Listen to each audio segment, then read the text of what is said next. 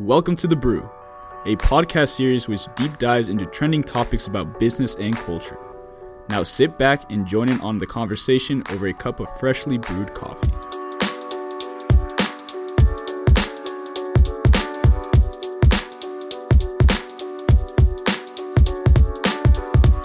Welcome to The Brew. I'm your host, Walter Salamaki. It is right there. Cool. Awesome.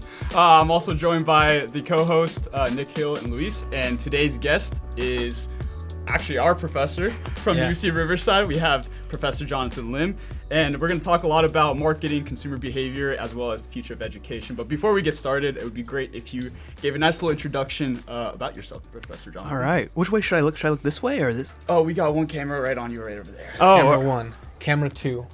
Camera 3. All right. Camera 4, Oh my right goodness, here. and I'm These seeing myself peepers. in the screen right here. Oh my goodness. And then look at these peepers right here. Wow. This camera 5 Okay, I'm and not 6. used to this level of attention. Anyway, so my name is Jonathan Lim. I'm a professor in marketing at UC Riverside, as was mentioned. And so I teach classes in advertising, consumer behavior, marketing research, kind of the whole gamut. And so that's kind of where my focus is. I also do a lot of work with the undergraduate population at UC Riverside. I'm the faculty director for undergraduate engagement. And so I've done a lot of work with just different organizations on campus and just finding ways to get undergraduates involved. And so it's been a pleasure just to work at UC Riverside, to work with great students such as we have here. And yeah, just a great time. And so for all my students who are watching this right now, who may be watching this, shouts out to you all. Thank you for helping me to get to where I'm at today. So I appreciate it. So. Awesome. And I guess a little bit about your background. So you did your undergraduate studies. Where did you do your undergrad and where did you do your PhD? Sure. So I did my undergraduate studies at UC Irvine. And so I double majored in psychology and also business administration. An interesting fact, I was actually in accounting concentration. So kind of the long story of how I got here, we can always talk about that another time, but I was in accounting concentration, thought I was going to go down that track.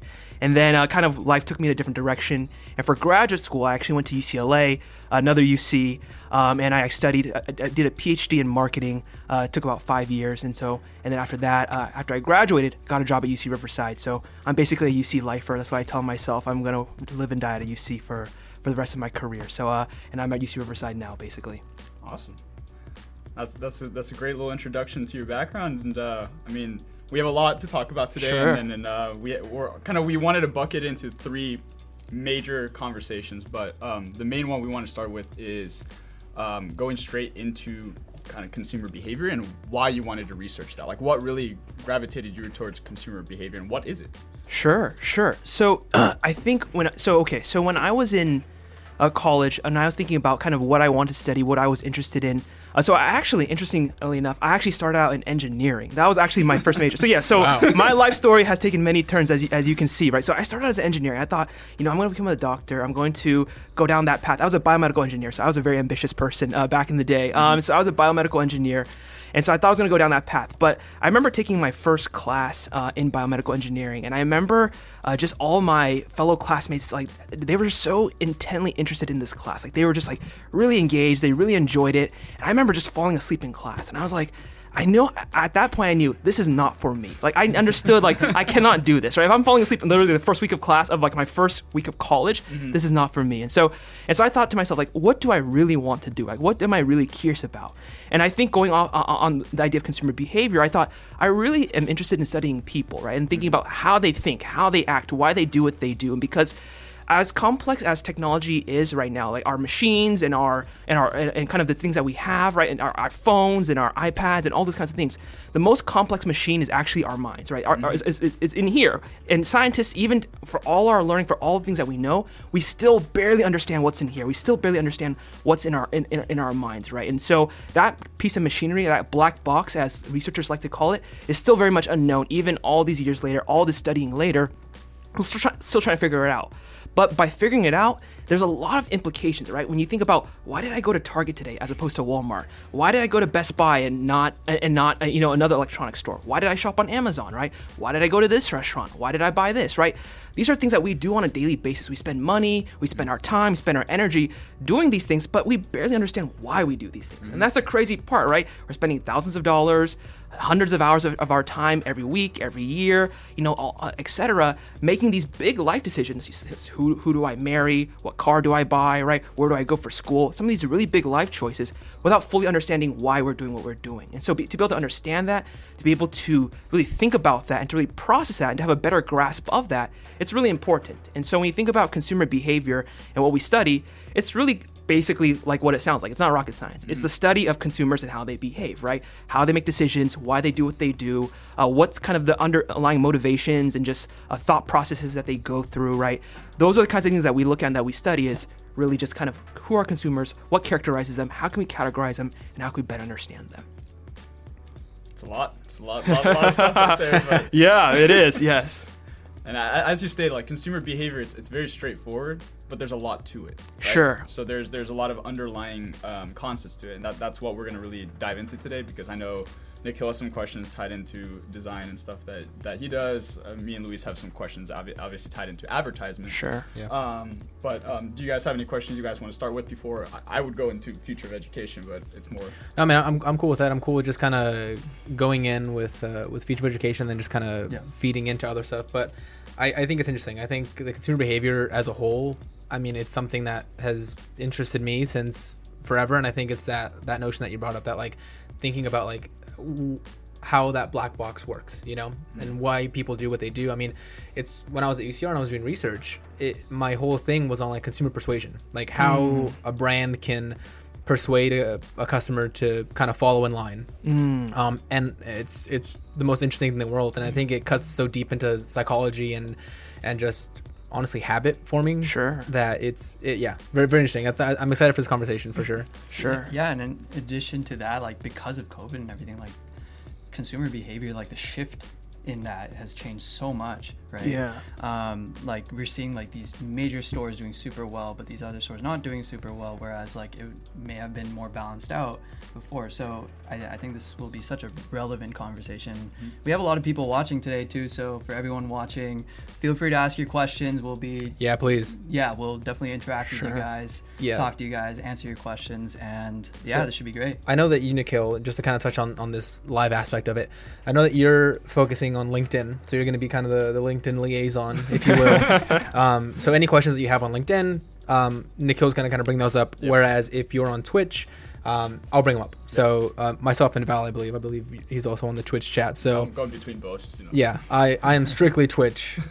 So yeah, any questions you have, we can answer them real time. So as long as we're in between questions or in between talking points. So yeah, we can get some Spitfire stuff going as well. Yeah, absolutely. But getting straight into it, I mean, education's changed quite a bit. As we were talking a little bit before we started this, COVID not only is impacting education now, but it will impact in the long term. Sure. There's no kind of, you can't deny that, because the way that now students are behaving when it comes to school has also changed. So I guess the first question I have for you is, where do you think education is going to go now because of COVID? Because prior to COVID, there was a lot of conversations that the future of education is online. But I think COVID actually showed us that it really 100% isn't. We aren't completely ready for all online classes. There's a certain aspect that it should still be in person. But what do you think the future of education is really going to look like? Oh, that's a question. really good question, and if I had a perfect answer to this, I would not be a professor still, probably, right? That's a good question. And I would say, from my perspective, I think you're right. I think so. There's been a push over the past 10 years to get more things online, more classes, more just teaching time online, right? Because it's just easier for students to access. There's more opportunities, all these kinds of things. And so it was nice at first, right, when you took maybe one or two classes online and you had kind of that being part of your schedule, right? But now COVID kind of has like doused everyone into this online environment, right? You're kind of like jumping into the deep end, so to speak, right, where all your classes are online. And I think that as a faculty member, we're kind of seeing some of the positives and the negatives of that, right? We're seeing some of the pros and cons. And for, like you mentioned, for a lot of students, it's hard. It's hard to have all your classes online because we're not really geared towards that, at least as in terms of kind of where we are in our learning kind of environment yet. We're not really geared towards having everything online. It's hard for students to do that. And so where I think the future of education is heading, I think that this push towards online, so I think part of the reason why we haven't had a stronger push online before COVID is just because there's a lot of fear. From professors, there's a lot of fear, right? How do I put my materials online? How do I put this science class online? How do I put, this lab online, right? So there's a lot of fear, and then on the student side, there's fear as well too, right?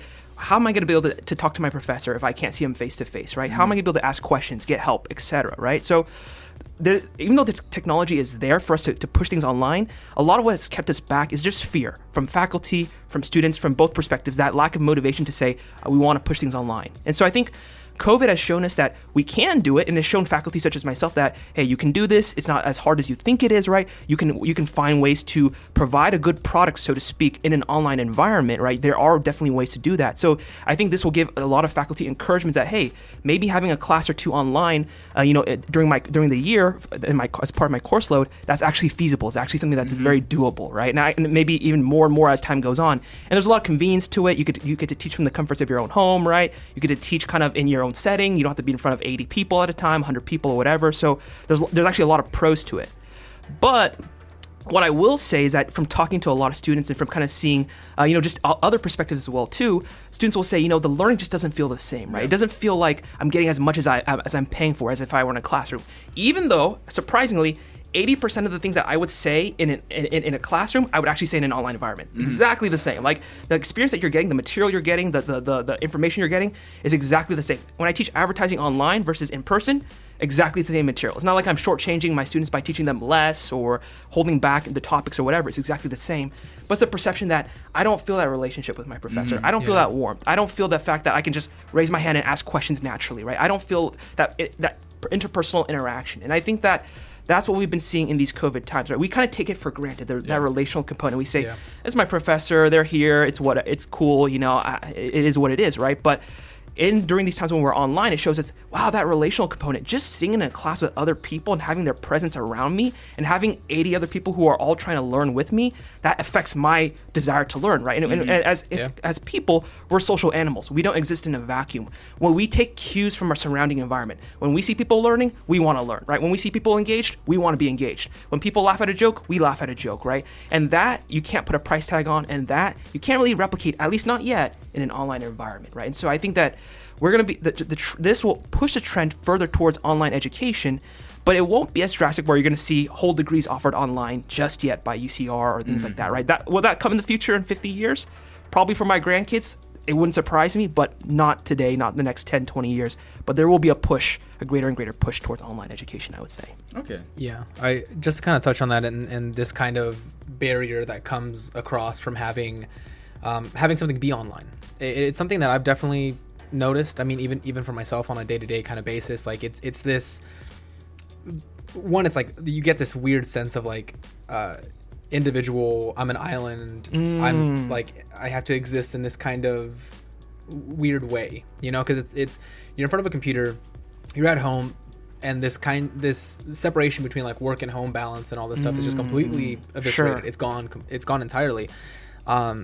I know me personally, I spoke about this last week as well. It's like I could never do online classes.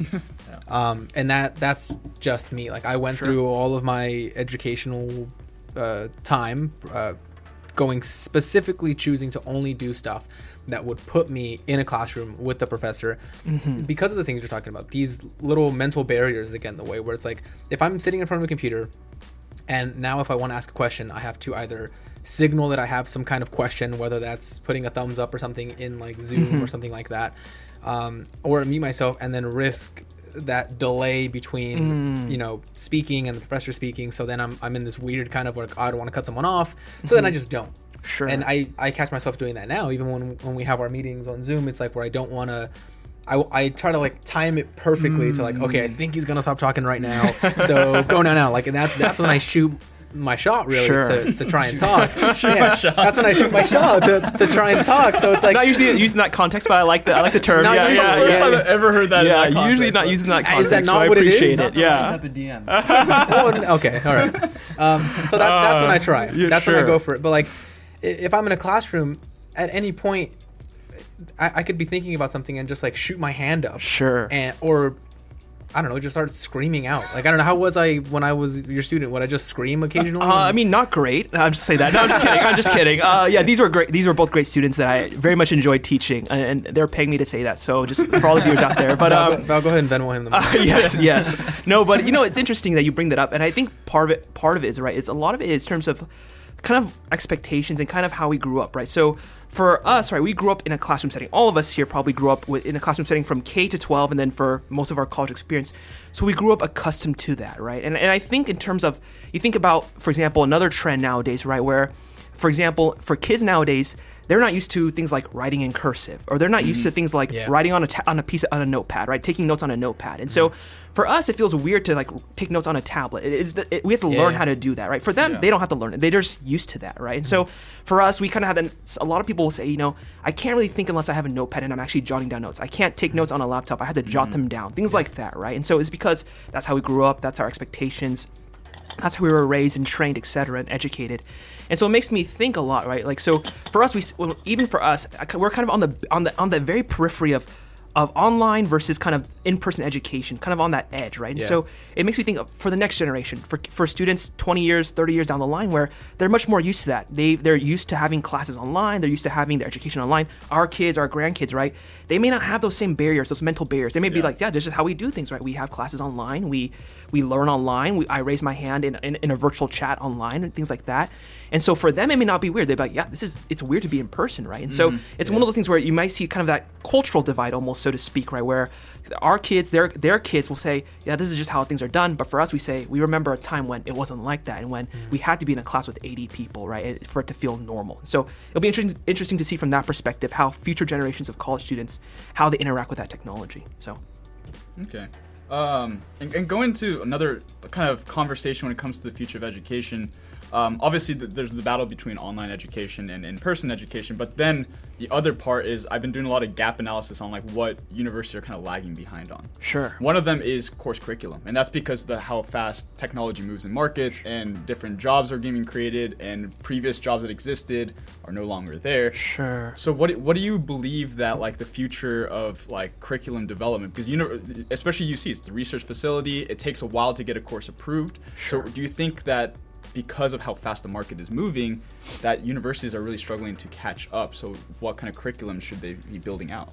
Oh, that's an interesting question, because it's actually something that's been talked a lot about in different forums, in just the general public, right? A lot of people nowadays are feeling like my education is kind of useless in a way, right? I got this degree and and I think the common kind of refrain you see when you look on LinkedIn or Quora or Twitter or just any of these public forums is that people feel like I got this degree, but it was useless. My job's not even related to what I do, right? I think I think the stat from what I saw maybe a couple months ago is that 60 to 70% of people say that the degree that they got is not correlated with the job that they now have, right? And so there's a huge gap, right, in terms of what they're learning versus what they're actually using. And so how do you narrow that gap? Because when there's a huge gap like that, people feel like, why should I go to college for? Why should I spend hundreds of thousands of dollars getting this education if, it's not going to produce any kind of tangible outcome for my life that I can kind of see, basically, right? So I think part of the issue from just my own thought process and just kind of being in a university setting is that a lot of times when you think about the curriculum,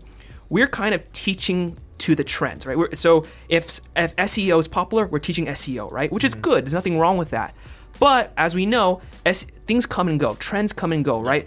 Before, people used to use radio ads. Before, they used to use newspaper ads. If you got your education and that's what you were learning in college, that's useless nowadays, right? And so there will come a day when SEO, we may be saying, wow, that was such like an archaic thing, right? People don't do that anymore, right? Things like that. And so when you teach to the trends, you fall. The danger is that when those trends become outdated, your degree becomes useless, right? So, not saying that teaching about search engine optimization is not important. It is very important, right?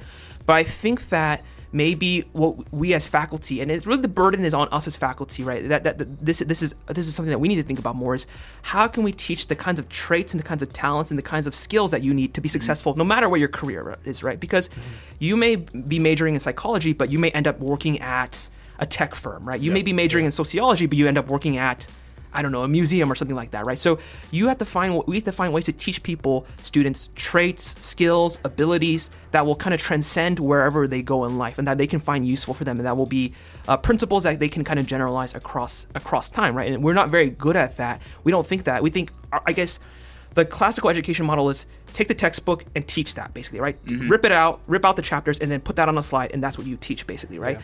But the thing is that we forget is that textbooks go out of date all the time. The textbooks of 10 years ago, no one uses that material anymore, right? No one learns from those textbooks anymore, right? But we're still teaching that kind of material, right? We're not teaching material that's relevant, that will always kind of be kind of up to date and kind of what students need, no matter where they are in terms of their generation, basically. So we don't really think from that perspective a lot. I think, I agree with basically everything that you just said right now, like start to finish. And I think one thing I want to bring up when you were talking about this sort of onus on administration and professors and all that stuff, I think that, thank you for putting some onus on yourself. But at the same time, I don't think it's entirely a professor-centric kind of problem. Sure. I think a lot of this comes from this idea that you bring up, this sort of, we're on the fringe, right? Yeah. Like, I remember, I think we all remember, learning cursive, doing all these like little things that are no longer happening, and now it's gone. But we were on the edge of that. So I think what's happening is you have this weird mentality of like, oh, we have to still teach the traditional things for some reason. It's still there, this sort of traditional approach. Oh, it's what we taught before. It's what we can keep teaching prior. And I think that an understanding that needs to happen, and I think it's obviously easy for us to say as students, and, I think easy for us to say as students, really, but there is a sort of this trend happening where you have like older things like print media and all this stuff, and strategies that work for print media, where they're trying to take those strategies. I say they very wide as people who are teaching this stuff, but you're trying to take this antiquated format for dispersing advertisement, just general information, and just converting customers, and you're trying to now put that into digital. And I think that's where the big issue is. You have people like myself in the 60 to 70% where I graduated with a marketing degree, and I love my degree, but the thing that I got from my degree was not learning the very nitty gritty about marketing, like like what is it, like the 3 Ps or something like that, whatever it is. That's like I don't think about that 5 Ps exactly. I don't exactly no C, honestly, to a D. No, it's too late now. I got my degree. I got my degree. It's too late. You already. I already got Janet's signature on my thing. We'll see what the registrar can do about that. I already got Janet's signature. No, you got like something like the 5 Ps or the 5 Cs, whatever it is. You have that. You have that. And it's like I don't think about that ever in my maybe I think about it in a sort of like a non-conscious kind of way where it's like that's just kind of floating in the back of my brain as sort of theory, but all the stuff that I practice on a day-to-day basis, it's stuff that I had to learn how it's being done currently, not this sort of theories that worked during like the industrial boom, like or during the 80s and stuff like that. Like a lot of marketing trends at the 50s, the 80s, these are moments in marketing history where you have like the Mad Men, and then in the 80s you have I think throughout the 50s and 60s you have advertising actually coming into fruition, like legitimate advertising coming into fruition, and people are still like they're still pointing at that for some reason. They're still looking at those times and saying, yep, that's how you do it. You have a big meeting, you come up with a bunch of marketing collateral and advertising collateral that hits every single demographic that exists in the whole wide world, wide net, where it's like nowadays what's happening and what's not being taught is you have to be able to look very, very like cellular with all of these sort of demographics, and that's what's like behavioral science. Exactly, behavioral science and all this stuff. It's not.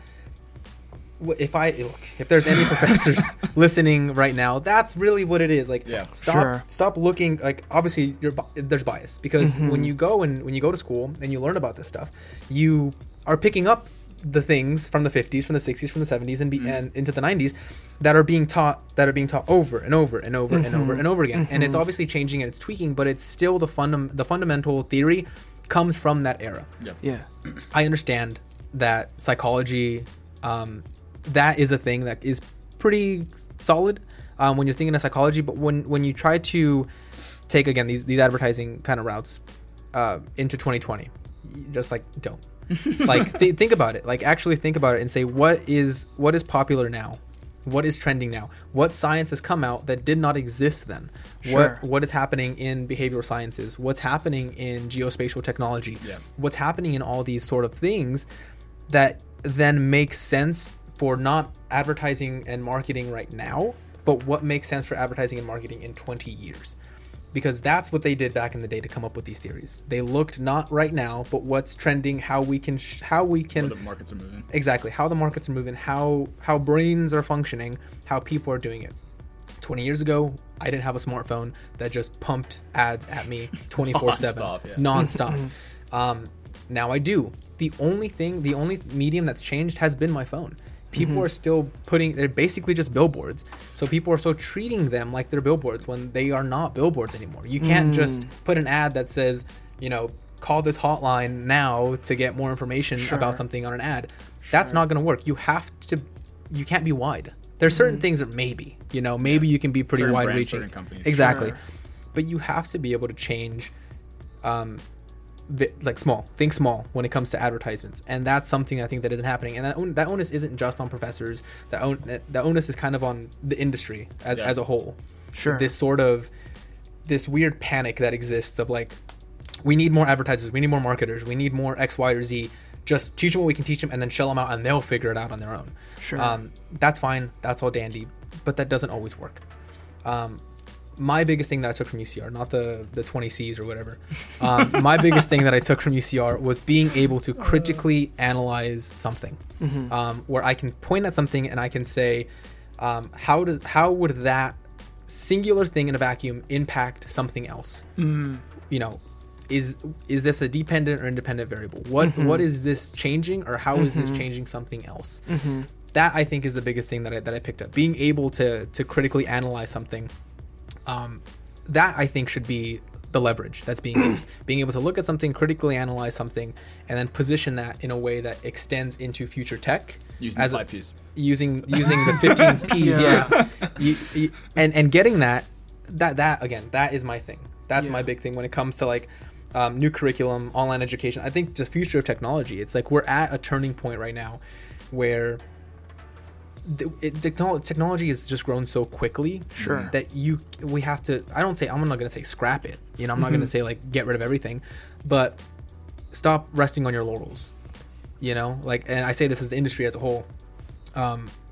Like the reason that certain companies can get away with doing some more malicious things and taking advantage of certain social media platforms in a way that maybe particularly affects political stuff in a way, is because they are leveraging future tech. They are looking ahead and saying these, like psychographics, geospatial technology, all of these things are things that are in the future and things that we can leverage and make it good. That is where it should be going. People look at something, speaking obviously of Cambridge Analytica, people look at Cambridge Analytica and they say evil, evil, bad, bad. But that is the future. That advertising ethically is the future. That's the thing. They maybe weren't so ethical, but they were leveraging tools that exist now that advertisers are not using. Now they are, but advertisers were not using back then because it was like, what we're doing now is working. But what they did didn't just work; it worked beyond. It revolutionized what's happening. There's a lot. I think that's a really good point that you bring up, and I think, if I were to summarize from what I'm getting is I think as faculty, a lot of times what we do is that we teach concepts, but we don't teach the critical thought behind those concepts, right? And so the 3C, the 4, oh my gosh. The 4 C's are, some things are fundamental, right? Like, so when you think about psychology, cognitive dissonance is a theory that was relayed 50, 60 years ago, but it's still fundamental to today. Absolutely. So some things don't change, right? Even like the 3 C's, 4 C's. I'm going to think about that a lot when in my car ride home. The 4 C's, right? We still think about that today. We think about who are my consumers? Who are my competitors? So we still think about those things today. But how it's being taught is, here are some concepts, learn them, memorize them, that's all. Yep. But there's critical analysis that needs to be put into that, as Luis was touching upon, right? How do these levers affect the 5 P's later on, or 4 P's. Oh my goodness. Technically 5 P's. Yes, 5 P's later on. Yes, you're right. Yeah. How does one thing affect another, right? How does one cog affect another cog in the machine, basically, right? So we're not training our students to think about that. We're just training them to say, okay, here are 20 vocabulary terms. Go memorize them. Cool, right? But then but like you said, the vocabulary terms, they get outdated. New things come up, right? And so it's being able to take the fundamental concepts, learning how to apply them critically, and learning how to apply them critically to the technology of today. That's really, if you can do each of those 3 steps, you will have a good fundamental education. Yes. But the breakdown is because one of those steps is missing. Either you're not giving them the core concepts they need, you're not teaching them how to use it critically, which is where a lot of education falls apart at, or you're not teaching them how to use it critically with the current kind of trends of today, which is also where education falls apart at. So we're really good at this first part. We're not really good at the second or third part, which is why we're seeing dissatisfaction, like Luis was mentioning. Mm-hmm. Yeah, and I think obviously like there's, I'm thinking about how to say this. There's certain professors that do it better than others. Sure. You are sitting in front of us today. You do it better than others. Thank you. So it's, I think you touched on that second part. The second part of being able to not just get the information and make sure the fundamentals are there, but also get students in a way where they can think critically of the materials that were presented in a way that makes sense for today. Obviously, when you learn the fundamentals, you're going to learn where the fundamentals were created in their own vacuum. Obviously, like whether it's the 17 C's or whatever. Yeah. It's something that gets put. It's something that you learn in a vacuum. You know, you learn this is what happened. This is the person that made it, and these are the fundamentals that they learned. Now, do you have that? Understand that? Fantastic. Let's put it in a way that is applicable for today. And I think you did a fantastic job at that. Whether it was the project where we had to come up with like a very detailed advertising plan for a specific brand. That already, like, you teach the concepts and then you make us do it in a way that is for today. You don't say, hey, here's the vocabulary, learn it, fantastic, now write a 15-page paper on this concept, write a 15-page paper on this concept. I feel like there's some shade being thrown at certain professors. I almost put a little more detail in there, but I'm gonna hold off there. You don't say that, and then instead you say, here are the concepts, now present them to me. Present them to me in a way that if I were, like, for example, we did Samsung for my project when we were in your class in advertising. Present this phone to me in a way that makes sense if I was someone to be in a position to pitch this towards. If I wasn't, if me as a student was coming to you as the advertising company, and you were kind of Samsung, and you rated me on how the presentation was, if this is something that would work as advertisement, whether that's the copy, whether that's the group of people that we're going towards, whether that's the avatars or the personas that we create, like all of these things that is stuff that I use. Like that is stuff that I use today. Like creating personas, figuring out who to advertise towards for specific products, demographically and geographically. Like, and that's so. Thank you for that. Appreciate that. So I think if we could do that and we could be better at that, that would really help students out tremendously to kind of take timeless concepts and apply it in current ways. That's the goal. That's the kind of the gold standard of every education you could get. But we fall short of that. Every party kind of who's part of the education process falls short of that to some extent. And the other, I think, gap that exists in education is that courses don't relate to each other. So what I mean by that is that they're so siloed out that even if I did do some application in that class, if I don't understand how I take a consumer behavior class and then apply it to the advertisement, that's a disconnect with a lot of students, because we go through, all right, here's the core classes we have to take, here's our concentration classes we have to take, let's pick them out in order so I can survive through the 4 years and I'm not overworking myself with the classes, and you're not taking them with any logic behind it. So for example, somebody who, to be very competent in business, needs to understand how marketing is going to impact supply chain to then impact for example, waiting time at a Starbucks, and then from that you have to understand like managerial accounting of how you can calculate if it's a profitable model. Like that's what somebody in business should learn, how to connect each siloed topic together. And I think that's the one part that I really wish that universities like go really hardcore on, to be honest, Yeah. because that would solve a lot of the disconnect that I think students have when they go to a professional job. Yeah. Is that when they get there, they're like, wait, there's these different departments, these all work together. This person's gonna give me the information to do this. And then I have to do I'm that. in marketing by use numbers. That's Exactly. weird. Yeah. Yeah. No, and I totally agree with that sentiment. I think so. In my ideal world, if I were planning out let's say a marketing student's education, right, I would say, okay, the first thing you need to do is understand your consumer, right? So you need to take a class on consumer behavior. You need to understand the core concepts of who are my consumers, who are these people who are shopping at my stores or online or whatever, and then from there you need to get a hold of the numbers, get a hold of the data, take a marketing research class, an analytics class, so that you can say, my consumers are telling me all these things. How can I now kind of decipher it? How can I interpret it? How can I use marketing research techniques to interpret it? And then from there, now that I have all these insights from the consumer, because it's very data driven, then I can take an advertising class and see how that drives advertising, how that drives, online digital marketing and things like that. Because so people think digital marketing is different from marketing research, different from consumer behavior, different from, business analytics or whatever. But like you're saying, Val, it's all connected with each other. There's strains of connection between everything, right? And faculty are not doing a good enough job of kind of showing that. But B, like you said, for students, our goal, and I was a student once too. What classes can I take just to have the easiest schedule? What classes can I take just to get out of here in 4 years? Things like that. We're students. We often don't look for how can I take these classes with an intent to actually learn and to actually see the connections and to actually get a well-rounded business education. So yeah, that's very accurate for sure. Yeah, because it just transfers over every single area of business, and the more that they get interconnected together, the more holistic view you have as a marketer, as you brought up.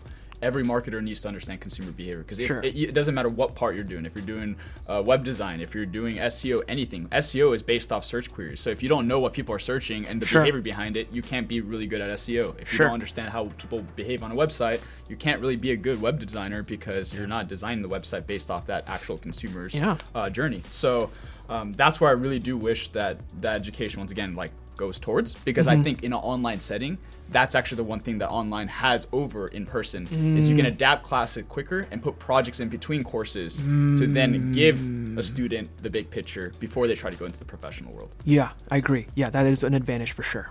Yeah, I just touching on that as well, is like I think it would also alleviate this sort of mentality within. I know during my time at UCR, there was this big mentality of like, what classes can I clump together so that I can do the least amount of hard work at any one given time. So like, you don't take 102, 103 together unless you want to die. Yeah, sure. You space them out. And you do these things to kind of build. You're not building your classes based on what you want to learn. You're building your classes based on two things really: ease of passing, as well as these sort of biases that are tossed your way as an incoming student and as someone who's registering for classes, of like word of mouth, like, oh, don't take these classes together, or don't do this or don't do that, when in reality it's like, if you were alone and if you were just looking at the classes and reading the descriptions, I think, what would you do? You know, like I'm willing to wager that the behavior would be completely different if you didn't have that kind of stuff and you didn't know the workload that was going into it. You would go based off of strictly, oh, this looks interesting to me. This is something that I want to continue to learn. If you had series of classes, that would eliminate that. That would just be like, you have to take these classes first, and then you have to take these classes next, and then these classes next. It's not a thing of, let me pick and choose how everything's going to go. Like, obviously, like, I understand that's kind of the college way, but like, I'm thinking, if you are someone, like the first 2 years, you do your undergrad classes, your breadth classes, you're done with that stuff. But then the last 2 years, when you're in the School of Business proper, that should be, you should have to have series. Like, do you want to do marketing? Do you want to do finance or something? Finance, exactly, something like that. If that's the case, there should be like 2 or 3 classes that you have to take sequentially. Not this sort of thing that's happening where you take a class as like your base class and then you go off into these like different smaller pools. So you go off into, whether it's marketing analytics, through behavior, whatever these other classes might be, where instead it's like, oh, I want to do marketing. Okay, well, do I want to do marketing do I want to do more analytic sides of marketing? Do I want to do more consumer facing, creative? Like, what are the options that are given to me? And then how can I pick and choose maybe two or three of those and then follow that path all the way through from concept to content, basically, right? Yeah, exactly. From concept to content. Go through this whole thing and not make it so kind of oh, I don't want to take this class because I heard it's hard. Yeah. You know, it's like every class should be hard if you're actually trying. Yeah. Or, you know, it should be difficult. I wouldn't say hard, but it should be difficult. It should make you think. Yep. Sure.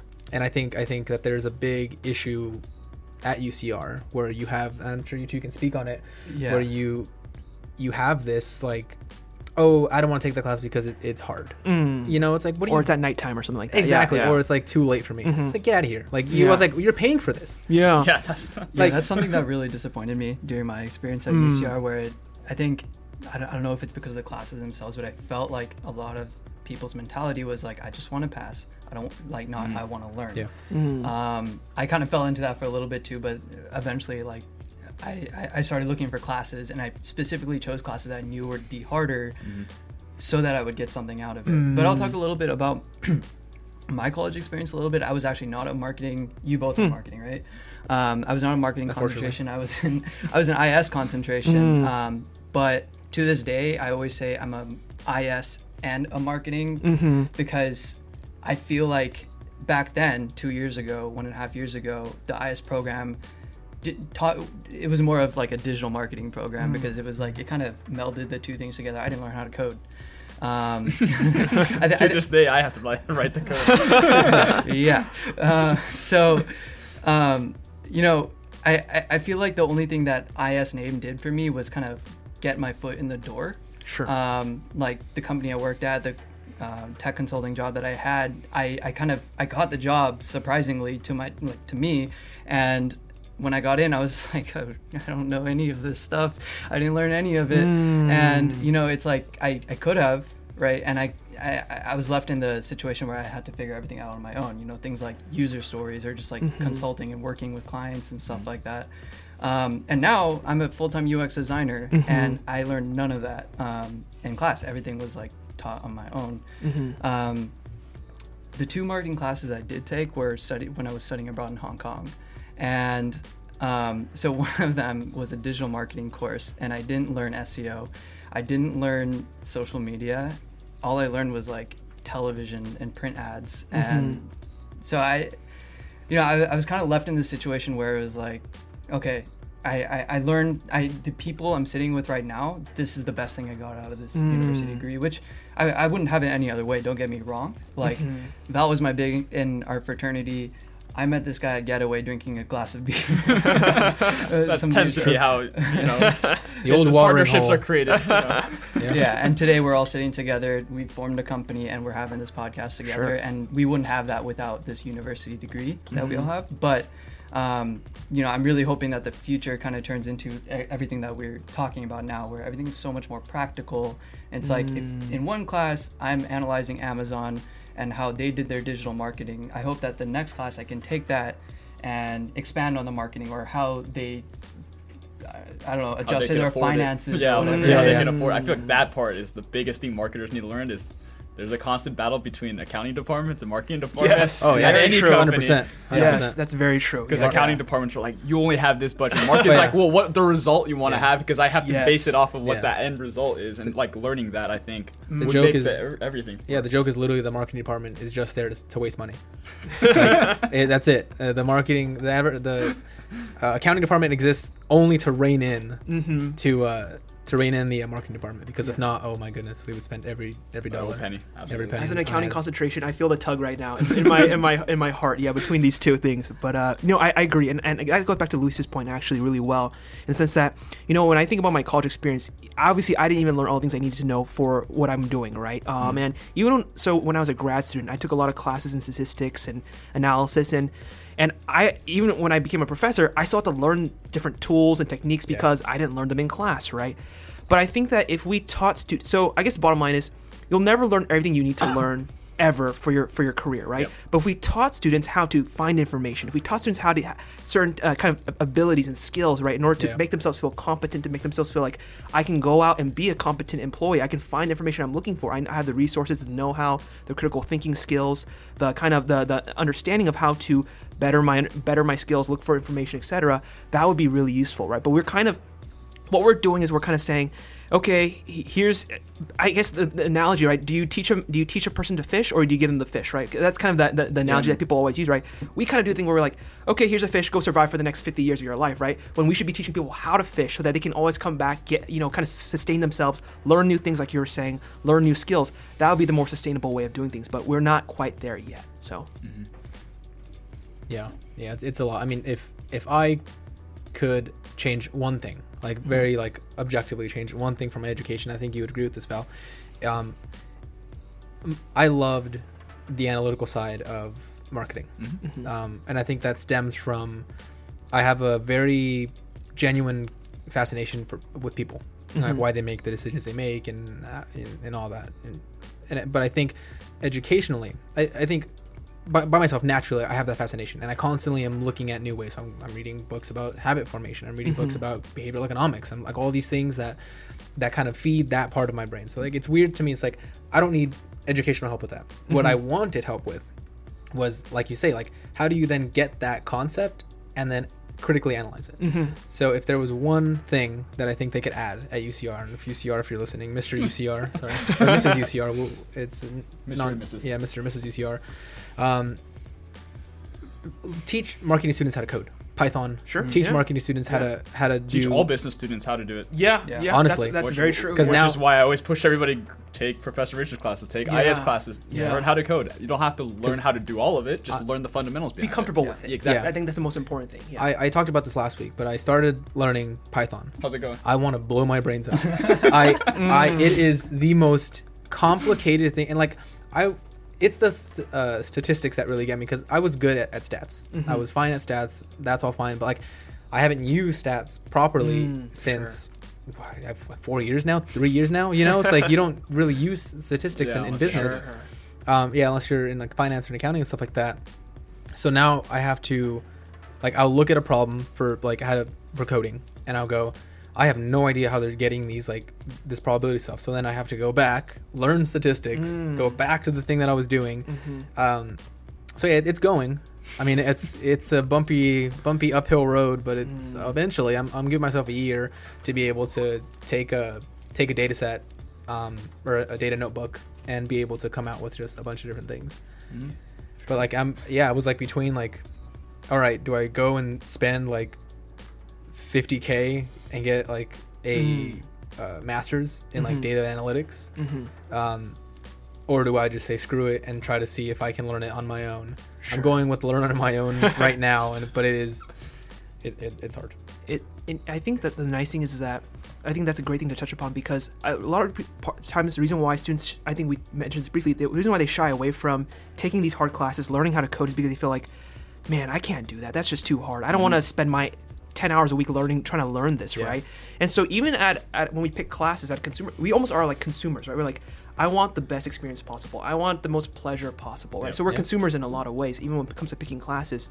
When maybe we should be thinking about, right, this more in terms of like taking a Peloton or a Soul Cycle kind of class, right, where it's going to be painful, but you're going to feel better afterward. You know that you're challenging yourself to get to where you need to be, in that case physically, but in this case mentally, professionally, etc., right? So I remember, when you teach students stats, right, even though stats is very difficult for a lot of students, how to use RStudio or how to use Stata, right? Students don't like knowing how to use these things, but when they see the code come out, when they see it work, when they see the results, they're like, oh, that's really cool. I see how the data now informs our thought process, right?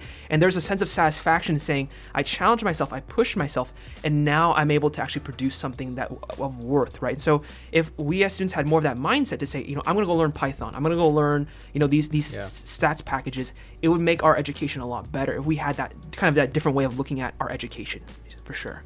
Absolutely. And I think that kind of comment segues pretty nice into our next little topic here.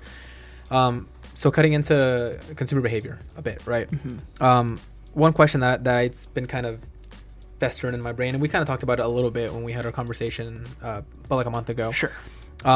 Was what changes in consumer behavior do you think have come about because of COVID? And realistically, like how have habits really shifted because of it? It's like humans, we're habitual creatures. Like at the end of the day, we do everything for the most part exactly the same as we do the day before, which is why advertisers are so good because they're like, oh, around this time he's going to be at work. Let's just send him a bunch of ads about like coffee and stuff like that. So he'll go down to Starbucks and get a Starbucks that's next to his workplace.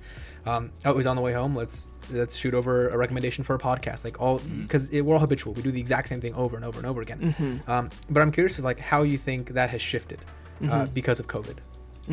Okay. Yeah.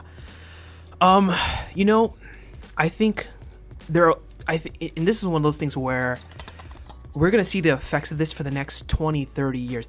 What has happened over the past 6 months will have consequences for the next maybe 6 decades. Who knows, right? A long time, basically, right? And so I think there's a few things that I think that we're going to see a shift towards, at least for the next 5 to 10 years.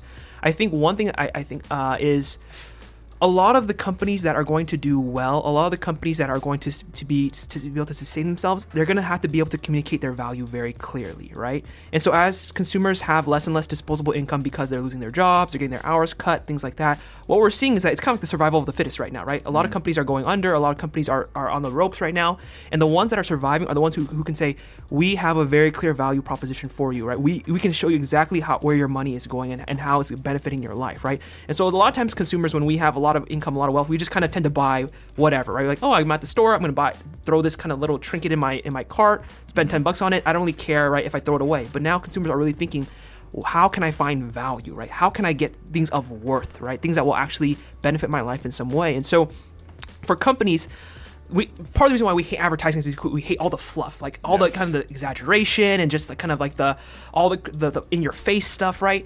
Now as a company, you need to be able to show people that you provide them value, that you provide them something that they want and of worth. So I think that's the first thing.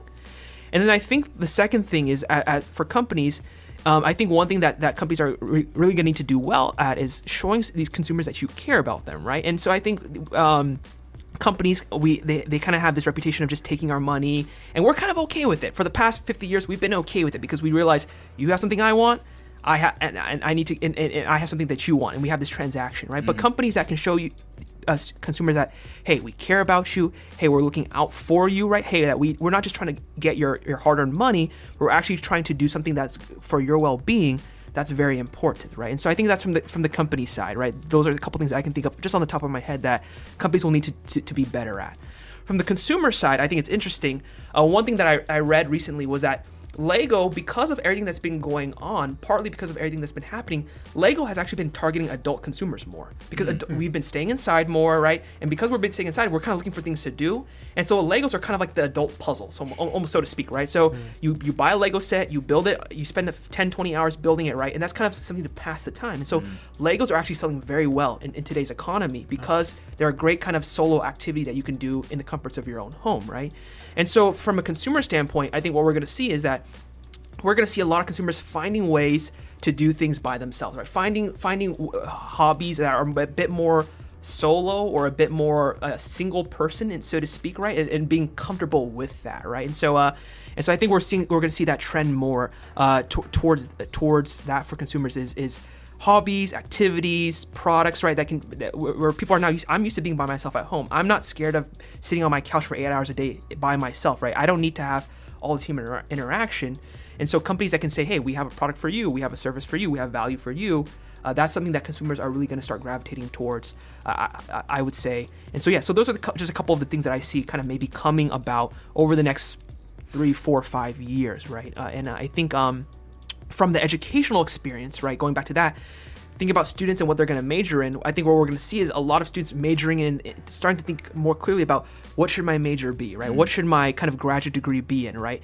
And we're going to see, actually another trend that we're seeing is that a lot more people are applying for graduate degrees right now. There's been a huge uptick in people applying for their master's, their JD, their MD, whatever, because they feel like, I want to actually go get a graduate education and kind of wait this out, right? And so we're going to see people being a bit more careful and cautious with their educational choices and think more clearly about, should I pursue my education further? So those are a couple things that I can see, trends that we're going to be kind of pushing forward in the next 5-10 years. So the Lego point is super interesting because a few days ago, so one of my favorite podcasts is Robin Hood Snacks. I listen to it like every morning. And the other day, they brought up how Nike, their best-selling shoe right now is the Air Force One, which came out in the 80s or the 70s, something like that.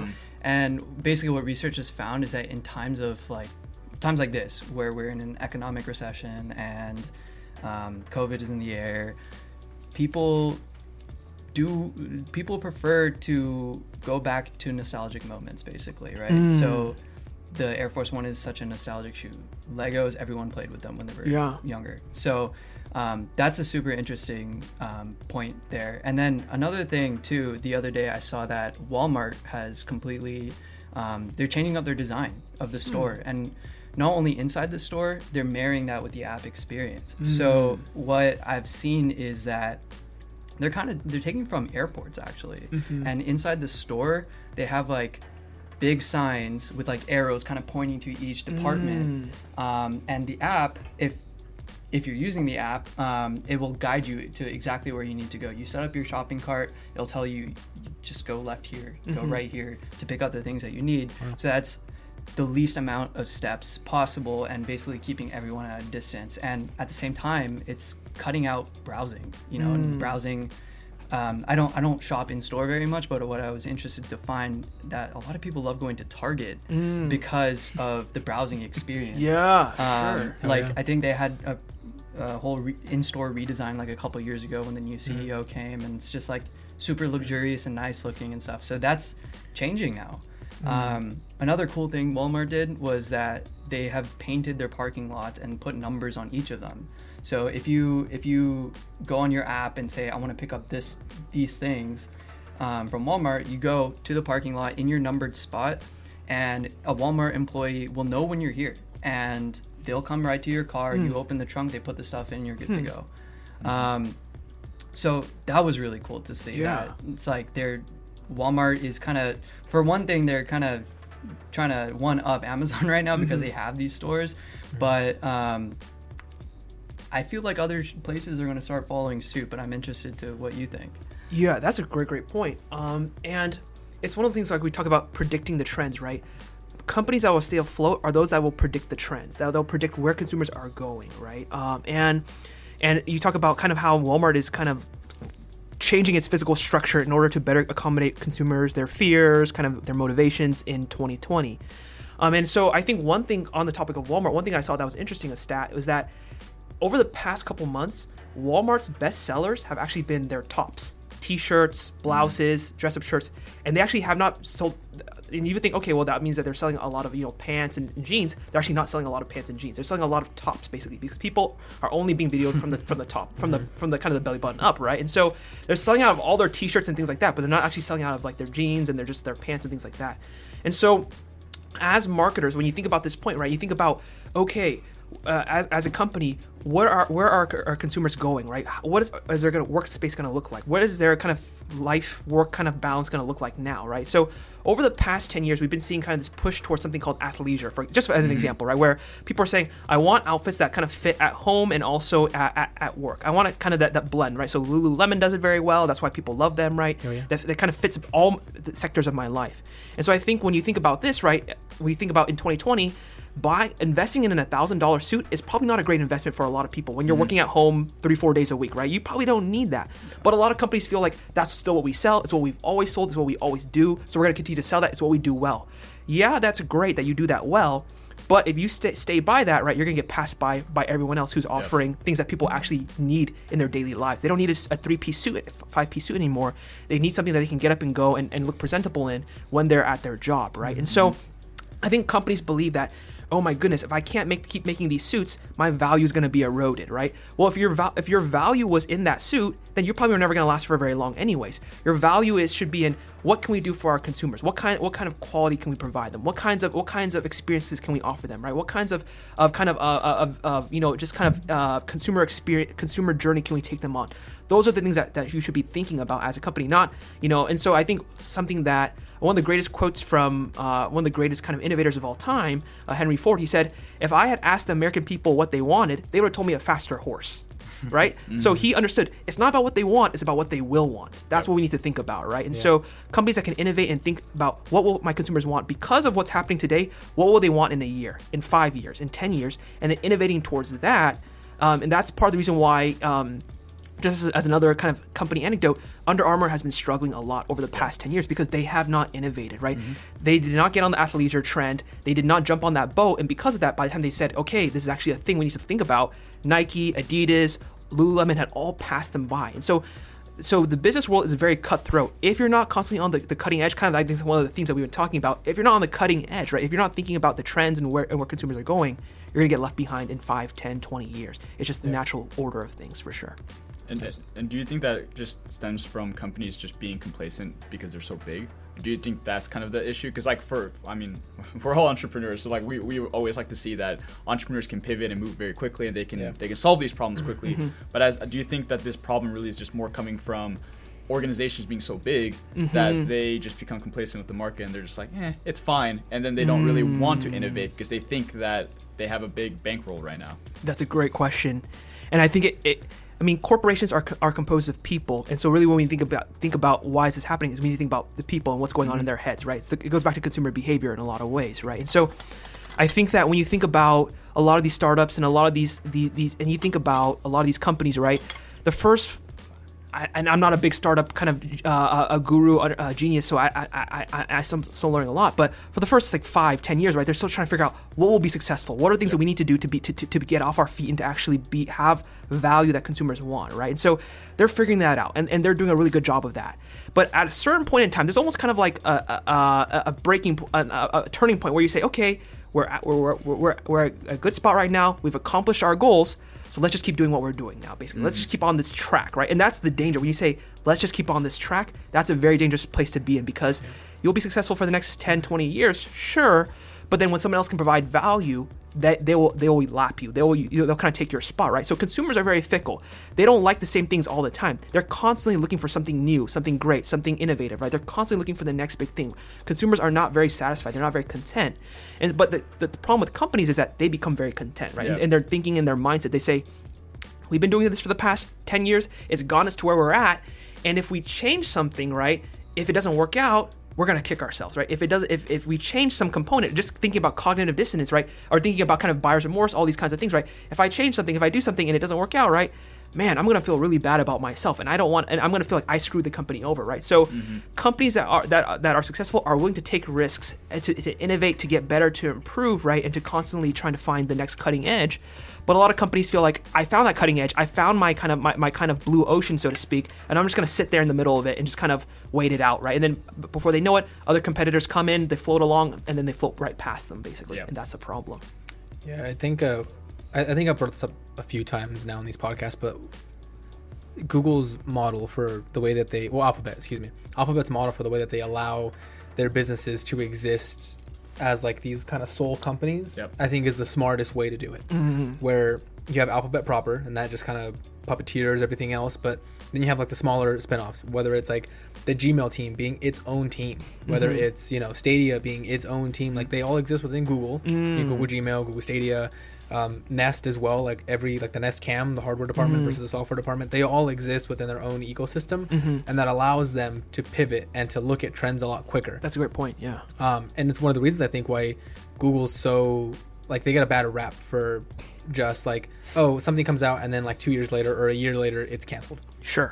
But it's Google Glasses, like we talked about consumer behavior. Yeah, sure. but it's like they do that because they need to test it. They're doing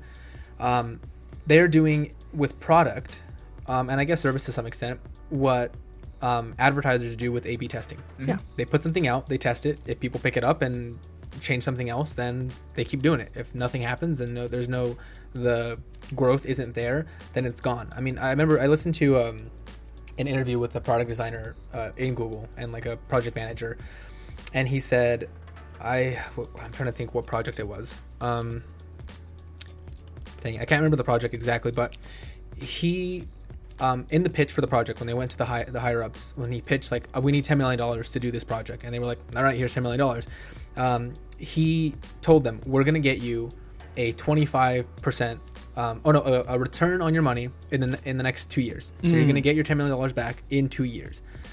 He said, had we been short even $1 million, had we been short $10, does not matter. Google would have canceled it because the growth projections that they need in order to greenlight a continuation of a project just were not met. Like the fact that I think even when projects are met, they're still kind of like, all right, let's be a little apprehensive. We'll continue it, but let's see where it goes. Whereas you have some projects that just hit the ground and just take off, where those obviously keep going. Whether that be, I mean, I guess they didn't create YouTube, but when they acquired YouTube, growing it in the way that they are growing it, whether it's like YouTube TV is another thing, like that is like something that was created internally and it's shown growth, so they keep doing it. Sure. And I think that's one of the cool things about Google and Alphabet, and the way that they go about doing their business. With us as well, like one thing that we want to implement in the future is having a percentage of our yearly revenue attributed specifically for like future tech, basically. Hacker startups. Exactly. So these like micro ideas where we can say, okay, let's just say like 15%. Here's 15% of our annual revenue. We're gonna pull this aside, and this budget is only purpose is for investment in future stuff. So whether that be a student, a business at UCR that is growing, or in Riverside proper that is growing, and we see potential in that, we'll say, here's some funding money, here's some money, make it happen. Like, we believe in this project, we believe in what's going on. It also exists internally where we can then say, okay, we see that the trends are kind of going this way. Obviously we don't want to put all of our eggs in this basket, so let's put some eggs in this basket and see if that starts to grow. And if it does, then we'll start shifting more resources towards it. That I think is one thing that a lot of businesses don't do, is they don't have this kind of slush fund that exists specifically for innovation and growth. Yeah, and I think that touches upon a good point in the sense that a lot of business, so it's a weird thing, right, where it's almost like it's almost like the human life cycle too, right? Where when you're a kid and a teenager, you're willing to take risks. You're willing to go throw yourself out there and try whatever, right? And then somehow as you get older, you become more risk averse. You become set in your ways. You don't want to go to that new restaurant anymore. You don't want to go try out that new kind of that new place, right? Yeah. And it's the same for companies too, I think, right? The first 10, 20 years of their existence, they're like, let's take risks, let's do these things, let's go try these things, right? And then somewhere along the way, when they built up their nest egg, they're like, I'm not sure if we should do that anymore, right? Like, we have paychecks, we have mouths to feed, we have salaries to pay. Should we really kind of take those risks, right? And so sometimes one thing they forget is that willingness to fail is what got them there in the first place, right? The willingness to say, hey, we're gonna roll out these 10 products. We understand and we're okay with the fact that 2 of them may fail, the fact that 3 of them may fail, the fact that all of them may fail, right?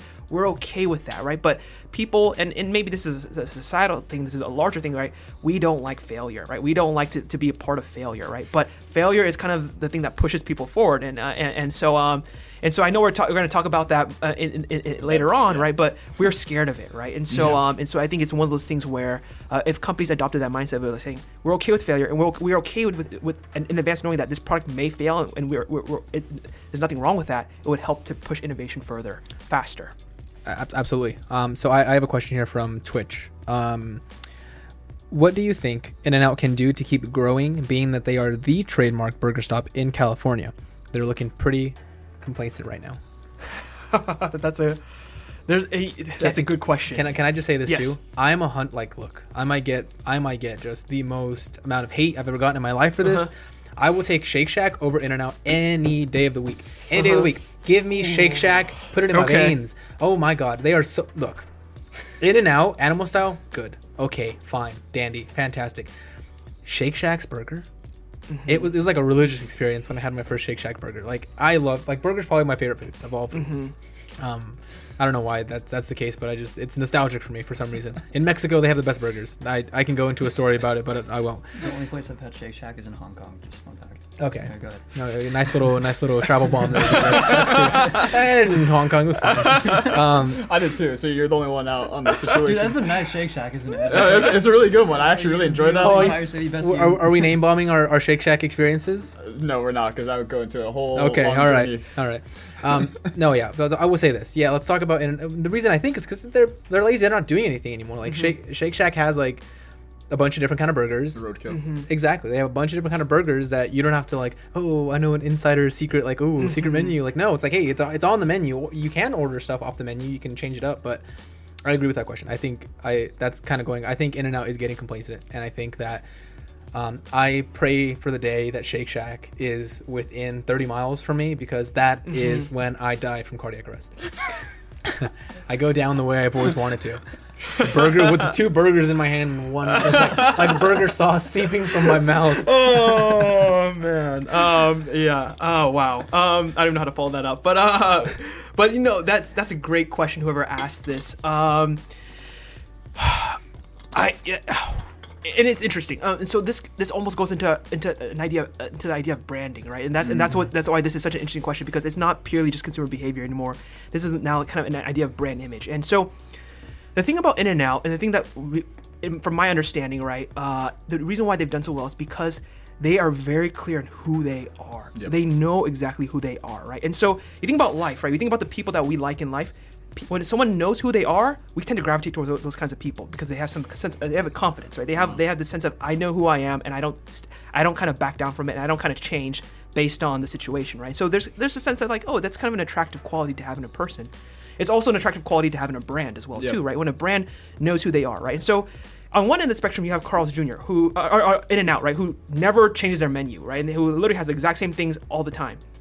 On the other end of the spectrum, you have Carl's Jr., who literally every 2 months will have some new burger, some new amalgamation, some new fried pickle burger with salami, with, egg, with, horseradish or whatever, something along those lines, right? So and you say, well, why isn't Carl's doing well? How come they're not doing better, right? Because they're innovating. They're constantly changing they're constantly changing their menu, right? They're adding, I think, Beyond Meat options. They're adding vegetarian options. They're adding all these kinds of different kind of value offerings for consumers, but how come we don't go to Carl's if In-N-Out's right there, right? And so I think that we've been talking about all these things, about the need to innovate, the need to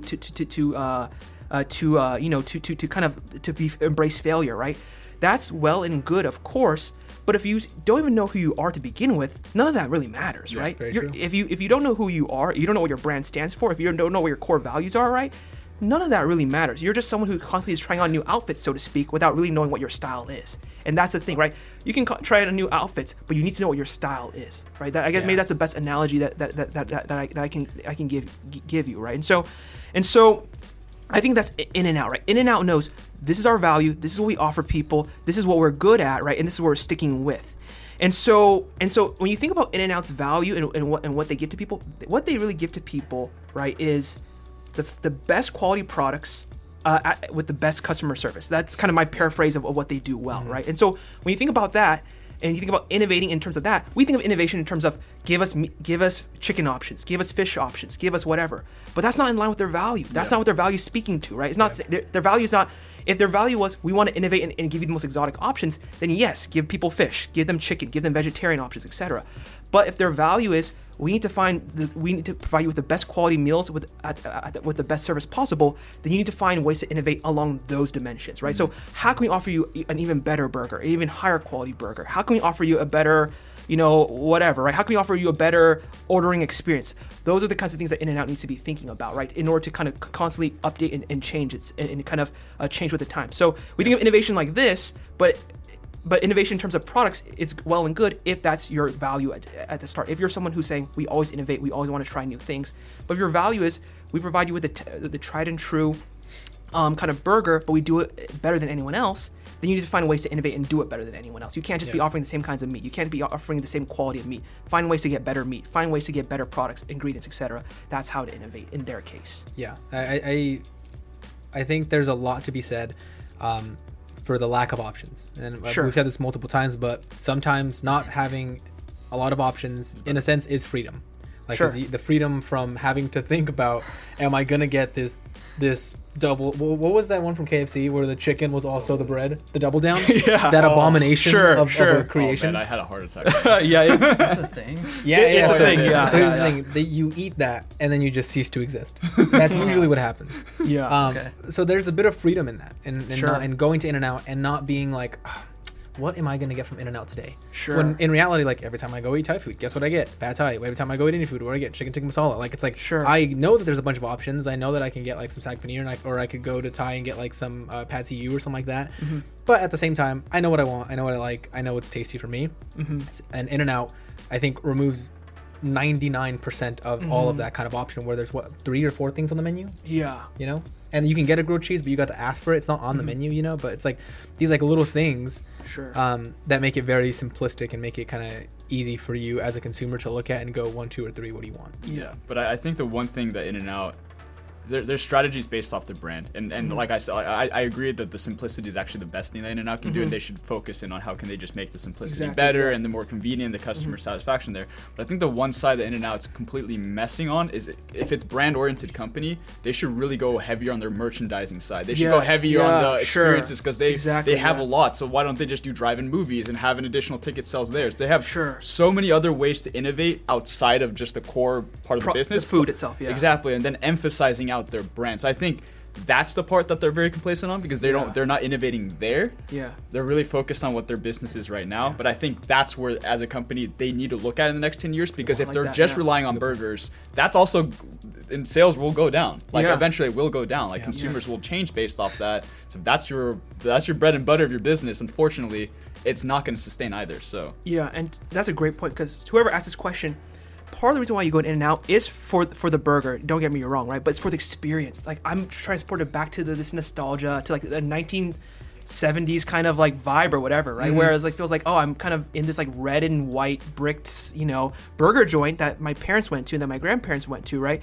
So that's really what you get, right? And that's really kind of the value that you're kind of buying into. And so if you're In-N-Out, really kind of hone in on that and really kind of dive into that, right? Offer them the t-shirts, offer them the nostalgia that really kind of jumps into that and really kind of provides them that whole body experience, right, so to speak. Yeah. And so I think that the best companies don't just give you products, they give you experiences around those products, right? And so when you can give your consumers an experience, a kind of a full-fledged kind of just experiential aspect to it, your value will last much longer. Products come and go, but experiences, right? They tend to last for people, and they tend to be a bit more sticky. And so you'll see a lot of teenagers wear the In-N-Out T-shirts because they want that experience and they want that kind of nostalgia. They want that kind of like image, so to speak, right? So if you're In-N-Out, there's nothing wrong with leaning into it further and actually kind of using that, like you said, to expanding maybe instead of into food options, expanding to selling more merchandise like that and having that be more part of kind of what you offer your consumers. Now, does that mean that In-N-Out starts offering hypebeast kind of materials? So like, absolutely, you gotta make a partnership with Supreme, and you gotta get the In-N-Out. Honestly, that would sell so well.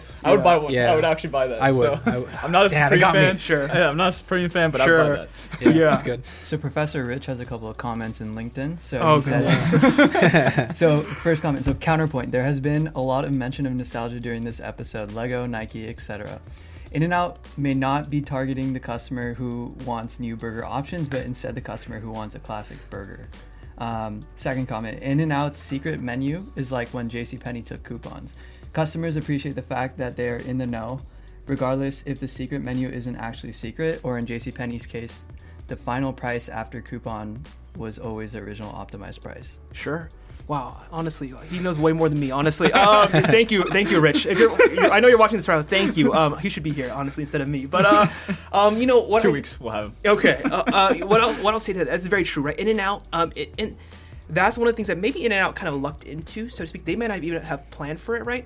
But it's almost something that they kind of lucked into in the sense that, like, they created this sense of, like, almost secrecy, like almost like if you know In-N-Out, if you're in the know, right, you're kind of in the know, right? And not every company can kind of create that. And maybe they didn't intend to do that. I don't know. Maybe they just kind of happened upon that. But the sense that if you tried In-N-Out, it's almost like a badge of honor. It's almost like something that you can say, I've done, and that most of the people in this country have not tried yet because it's just only in the western kind of part of the U.S., right? So there's almost a sense of like man, like there's that I'm special in some way. I'm a part of a secret kind of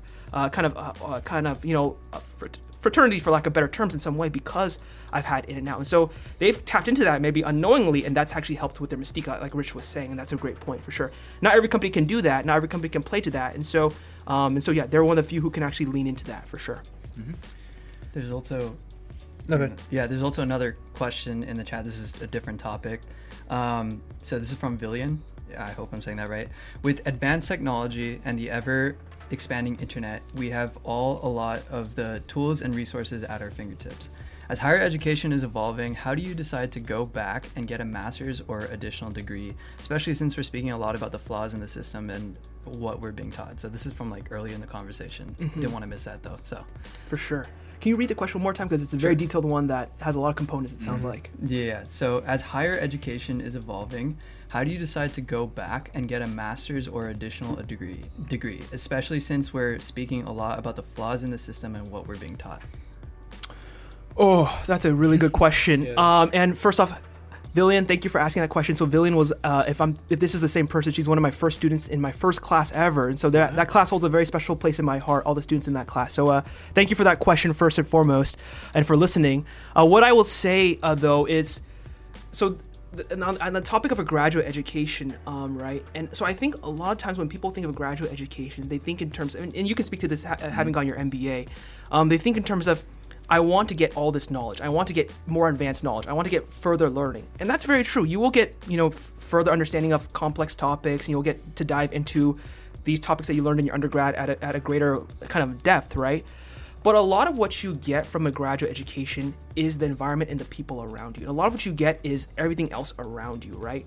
And so when students think about graduate education, when they ask me, hey, should I get my graduate degree? I don't just ask them, are you ready academically? I ask them, are you ready socially, right? Are you ready for this experience socially? Because part of what you're paying for is exposure to all these people who are going to be successful one day. All these people who are like you, who are kind of high achieving, high level thinkers, right? And to be associated with them, to be affiliated with them, to be able to leverage them and to use them and in your networks, right? That is a lot of what you're paying for the professors and the professionals and the students, etc., right? And so when you think about our graduate education, you want to think about it holistically when you make that choice. You don't want to just think about the knowledge that I'm getting. That's very important, and that knowledge is very valuable.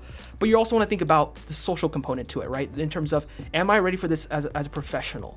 And I know her question was more of in terms of if the knowledge that we're getting is faulty, if the knowledge that we're getting is not kind of up to date with the times, right? Should we still be pursuing this graduate education? And what I would say to that is, first off, at the graduate level, and so I think going back to our kind of earlier discussion when we talk about what is it really important to teach our students, the critical thinking, critical analysis, critical thought.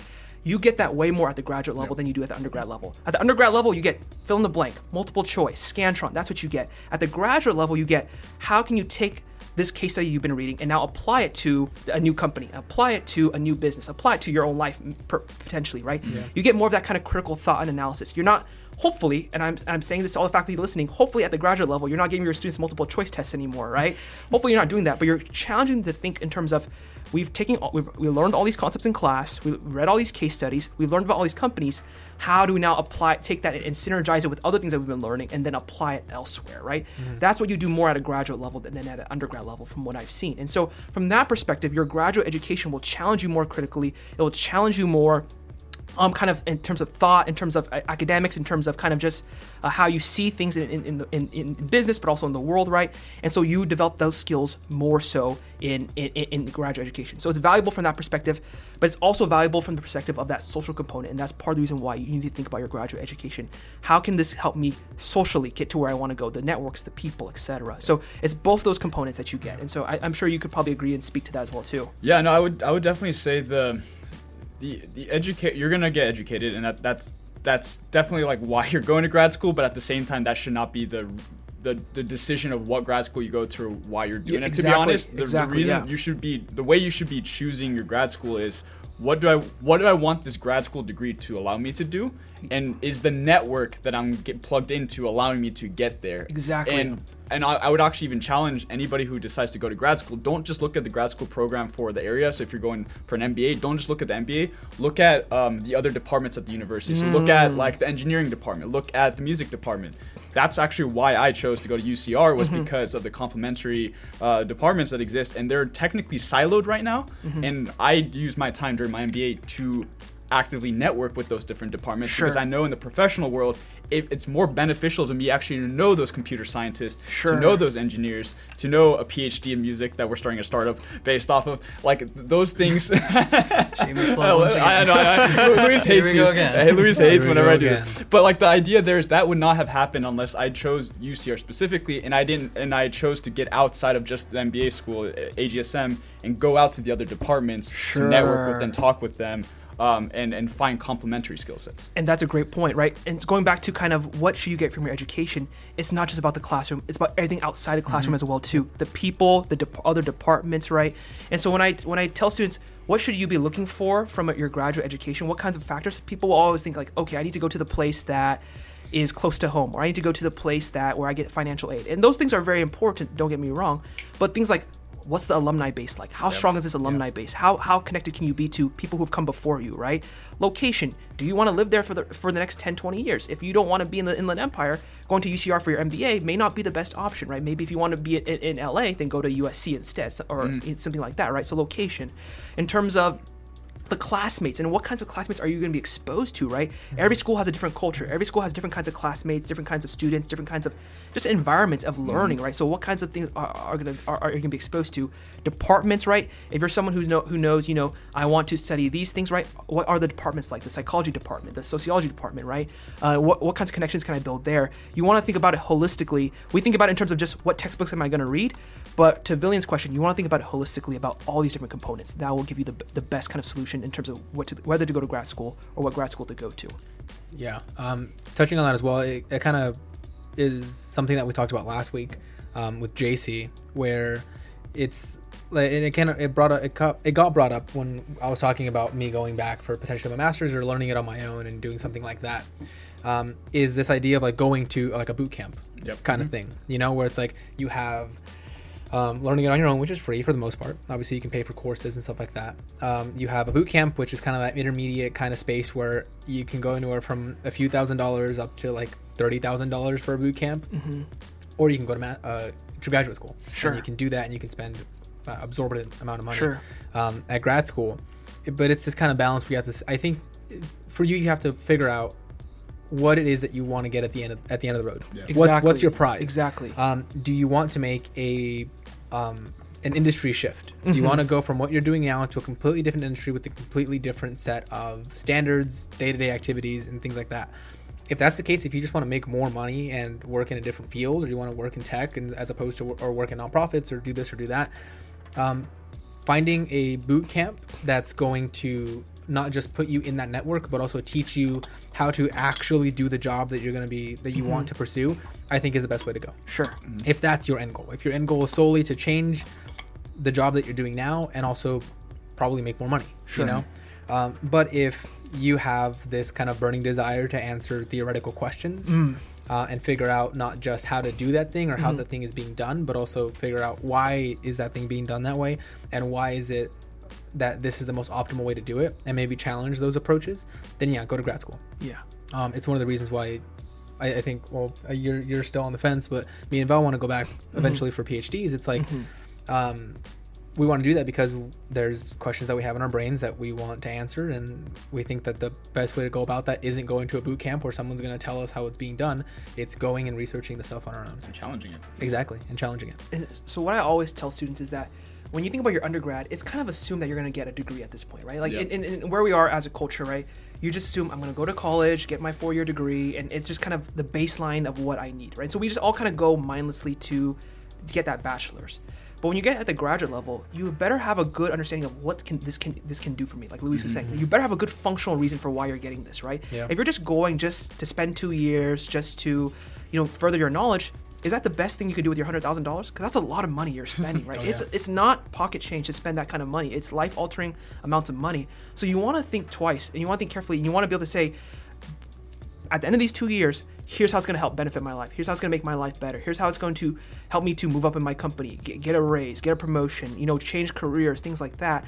And so that's why I would say make sure you understand what are the benefits, the tangible benefits of what I'm doing, and is it worth that opportunity cost? Because when you do this, I tell this to students all the time, but you got to think it's just not the sticker price you get, it's the opportunity cost of 2 years of lost income and lost wages that you lose out on. So is it worth it, right? Is it worth it? Because the analogy I always give, that's a really nice Lamborghini, right? Which one do you rather have, the MBA or the Lamborghini, right? Yeah. For some people, they say, hey, I don't need that MBA, I'm going to get the Lamborghini, right? But it's basically what you need to think about. Yeah. It's really how you need to frame the question, actually. Yeah, so. That's a good point. I mean, you think about it like this, you can go get your MBA straight out of undergrad, and that might mean not only are you spending $100,000, but now you're also missing out on a potential salary of anywhere from $40,000 to $80,000. Another $100,000 almost, basically. Exactly, Yeah. a yearly. Yeah. So theoretically speaking, just double the cost of an MBA. That's that's the opportunity cost. Sure. To go in and get that MBA. Anywhere from $150,000 to $200,000 is what you're kind of missing out on. Not to talk about the interest on student loans, which is absolutely ridiculous. But Yeah. that's another beast That's of it, its yeah. own. So even if you that's have a- 100,000 in debt, me- you're gonna go 200,000 in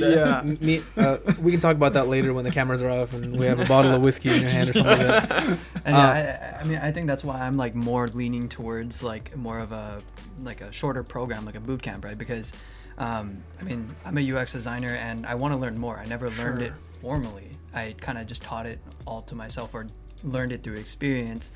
But I feel like 2 years, not actually. I mean, sure, I'll get projects and stuff where I'm putting it in practice and stuff. But I feel like if I can learn what I need to learn in a much shorter amount of time, maybe a few months, 6 months or something, then that's what I need, right? And but I'm still on the fence on it because it's like you learn more in those bigger programs. It's just a really confusing tough. situation. Yeah, And it's the same it's deal tough. with network. Like you can go to a $5,000 boot camp and you'll learn how to do the stuff, and they'll try to get you a job or they'll try to give you the tools to get a job if that's what you want. But then you could go to a $30,000 boot camp and it's like, oh no, you're gonna go work for like Facebook or Google as like a UI UX person. You know, it's like you have that balance of like, okay, and again, it all comes back to like, what's my end goal? What do I want to see myself doing? Do I want to go work for one of the FANGs? You know, do I want to go work for these companies, or do I want to just hone in my skills for UI UX and implement it in my own business? Sure. It's this kind of tug of war. But I do want to get back to consumer behavior. I know. Thank you, Billy, for the nice segue. Thank you. Yes. I know we shied away from it for a little bit, but one thing that's been on my mind a lot, and you talk about like these like things that I want to research, is the idea of like big data, right? The idea of big data at first was just like, oh, big data, look at all this data we can collect. Think about all the cool applications we can use for it. That was 5 years ago. Big data now, it's like, oh, big data is scary. Like we have to like stop big data from taking all of information. And it's this very like big shift in another direction for like big data. At first was like, wow, look at these supercomputers. Look at the way they can analyze and crunch all this stuff to like, literally now it's machine learning. You know, it's like, it's actually like, it's not just we're pumping algorithms into this thing. It's like we put one algorithm in place and it constantly feeds itself new data to make itself better. It went from very cool to now it's Skynet and we need to destroy it before it gets too big. And I think that one sad thing that's happening is, and I'd like to get your opinion on this, is I feel like consumer behavior is starting to get roped into big data. And it's starting to get like a bit of a negative connotation of like how dare these businesses want to predict what I'm doing, and like how are they like, oh, they're collecting all my data so that they can predict how I'm going to be, and now I get these like very targeted ads that's like, yep, that's exactly what I want. How did you know? Oh, my phone's listening to me. I talked about waffles and now I'm getting waffle ads from you know, it's like all these sort of things I think cut back to consumer behavior and how companies are trying to predict that stuff. But I wanted to get your opinion on like, do you think that consumer behavior is getting a bad rap right now, and do you think that it's like it's justified? Do you think that it should be added in the bucket that is big data? Oh yeah, that's a tough question. Rich, any thoughts? No. Here's what I'll say. Oh, he'll have his comments, I'm sure. Yeah. So, what I'll say is to that is, it's a tough question, and it's a question that I probably don't even have a perfect answer to. But on the top of my head, the thought that comes to mind, right, is like, I think consumers they kind of want their cake and they want to eat it too. That kind of expression of like, right, so thinking about like targeted ads, right, or things like that. So if you let's say you were going on JCPenney's website, and then an hour later you get a coupon for 30% off your sales, right, for your purchase, right? Consumers would be like, that's awesome, I was just on JCPenney. But at the same time, how dare you look at my data, right? Well, what do you want them to do, right? And like, it's like, so you don't want them to look at your data, but you also still want this coupon, right? So you can't have it both ways, so to speak, right? So I think consumers, they don't realize, I mean, yes, it can be dangerous. Of course it can be dangerous, but they don't see the benefits in their lives. And a lot of the benefits they're already experiencing already, right? When you look at targeted ads, when you look at, so consumers will often say, you know, the reason why I hate watching advertisements is because it's not related to anything that I want, right? When I watch these commercials, when I watch, see these billboards, I don't want any of these products. It's just junk that I'm watching on TV. Well, what do you want? You want more customized ads. You want products that you actually want to see. How do they do that? Big data, right? Machine learning, all these things, right? And so if you want that customized experience, and so one of the trends that we see among millennials, one of the greatest trends is a desire for customization. They want experiences that are tailored to them. So hotels that, just as one example, hotels that when you walk in and they in your room, they have like a little name card with your name on it. People like that kind of experience. They like that customization, even if it's such a small thing, right? Having a wine bottle that's directly based on your preferences that you listed in the hotel survey or whatever, right? Waiting for you. They like that. So millennials, and I have a feeling that this is just going to be a kind of a trend going further, right? Millennials and just consumers in general want customization. Well, that customization, it comes at a cost, right? You can't customize things if you don't have the data to know what your consumers actually want, right? And so, I think for consumers, they want one thing. In order to get that thing, we need big data. But they say, but I don't want the means by which you get that, right? Well, we're not advanced enough where we can just read your mind. We don't have telepathy quite yet, right? So we can't just do that. And so we need big data. We need these things. Now, so when I think of big data, it's a tool just like anything else. Every tool, everything that we know in advertising and marketing is a tool, right? It can be used for good or bad purposes. That's the bottom line, right? And so we can't see big data as something like, oh my goodness, this is something that's terrible, that always produces these negative outcomes. It's just a tool at the end of the day, right? How the companies use it, how the marketers use it, that's up to them. But it's a tool for used for good or bad intentions. Just like commercials, just like billboards, just like all these kinds of things, right? It's just a tool. And so every company has to decide how to use that tool.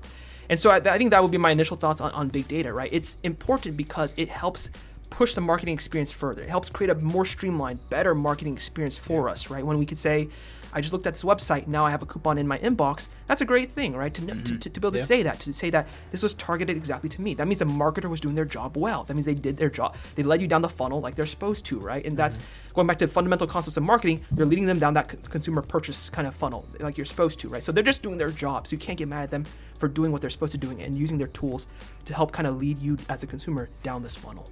Yeah, two things on that. It's one, it's we as consumers can use that, kind of shift that to our advantage. I mean, I do all the time. I go on a website and I put something in my cart that I want, and then I wait for 10% off, and then I wait for 15% off, and then I wait for 20% off, and then I go, okay, that's about right. That's about right, and then I buy it. I know I want it. I don't need it right now, so I'll wait for that retargeting ad to come and come knocking on my email inbox and utilize it that way. I completely spaced on what my second thing was. Talking about the inbox retargeting. That's smart though. But I think you don't do that.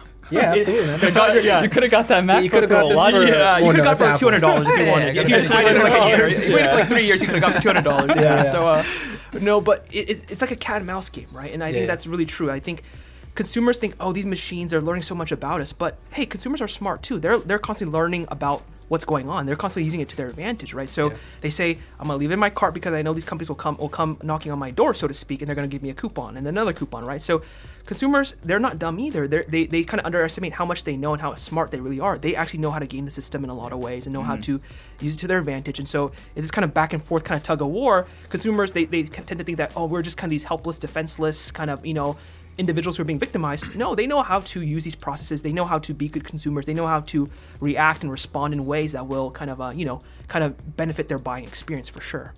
Yeah, I mean, I think my only take on it is companies should be more open to what data they're collecting. I think that's the only part for me. It's like I don't mind them collecting data, and people will always give up their own personal rights, unfortunately, for convenience. That is just kind of how behavior in the United States works, because you want to get your Amazon package tomorrow, you're going to want to you want to get your advertisements customized to you, and you're going to always give it up for that convenience side.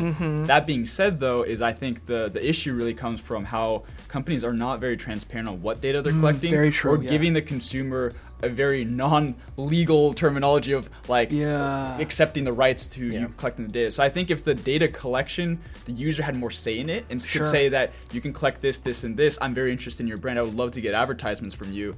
That would be a better way about it, and I think that would solve this kind of disconnect between the consumers being so scared about data privacy and then the convenience they really get out of it. Yeah, I think on one end, you're right, companies need to do a better job of being transparent. This is what we're collecting, right? We're going to send you emails every week, et cetera, et cetera.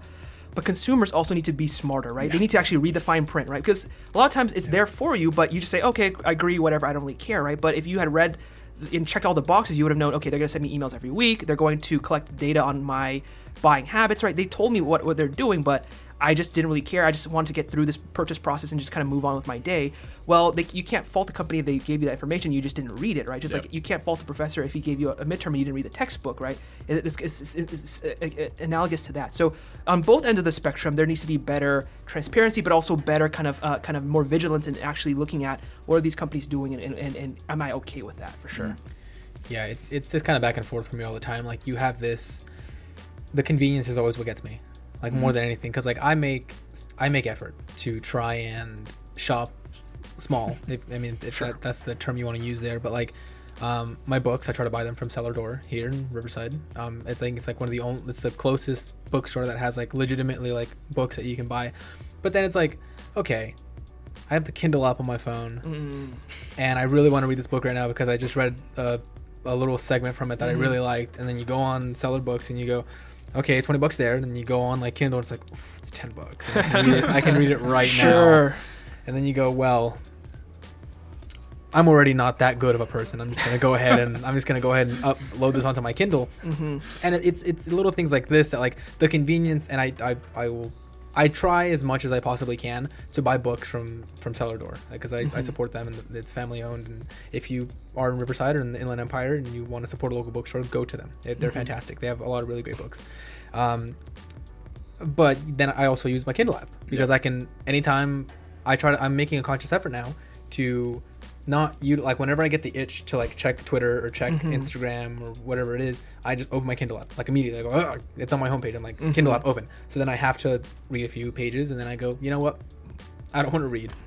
And then I put it down and then I continue to do what I'm doing. So I am trying to like rewire those little things, but the convenience, like Val brought up, is like something that is just not okay. Just how comfortable it is. Like we,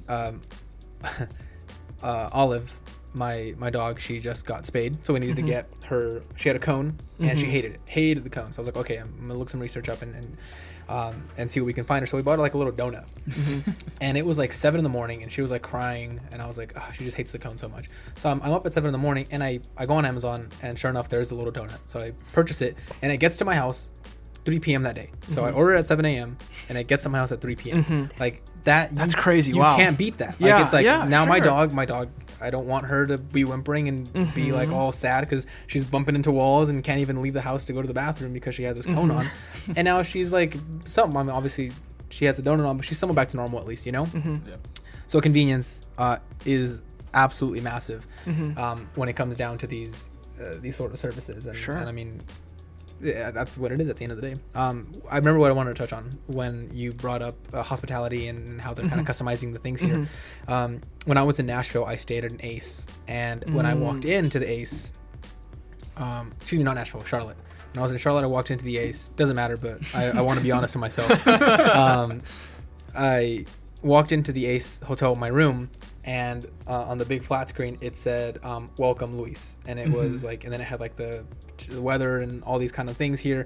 I saw that and I was like, oh, that's pretty rad. I was like, that's cool. The fact that it's like when I walk into the room, the TV is on, it has my name on it, it has the stuff that I want to see, like what's the weather going to be like for the week, and then like advertisements for like local stuff in the area, like right next to where the Ace was. So I was like, that's fantastic. That is good. That's what I want. I want to know the weather of tomorrow. I want to know that, yep, that's my name. There it is. And also, where can I go buy a burger? In Charlotte. Is there any Shake Shacks in my vicinity?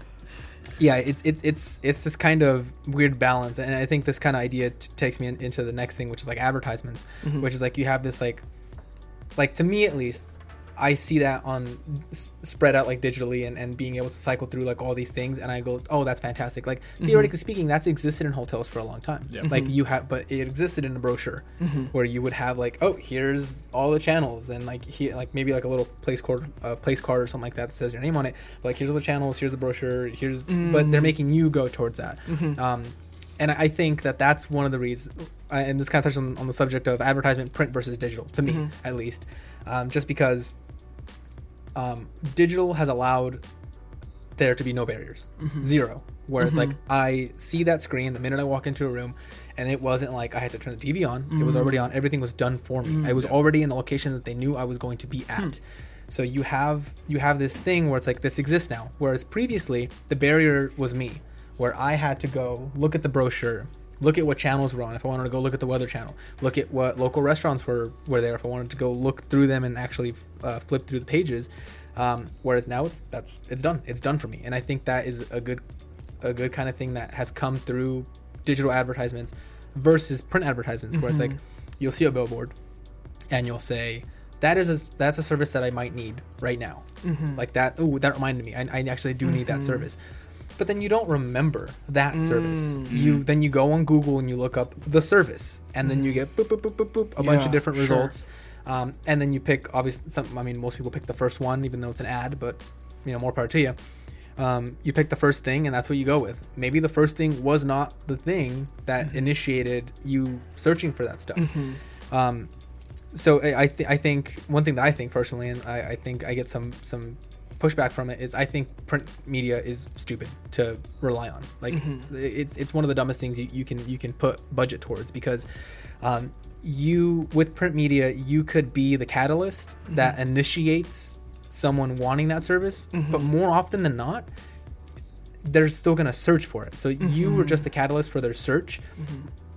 And then if some other company, some other competitor has better SEO or just has a really good ad targeted towards that specific demographic, you gave them a customer. You gave them a customer. You're giving your people a customer. So it's like, let someone else be the catalyst, and you just focus on really good SEM, focus on really good SEO, and do that, because that's where it's going. No, everyone, when I walk down the street, I'm like this. I'm looking at my phone, doing stuff there.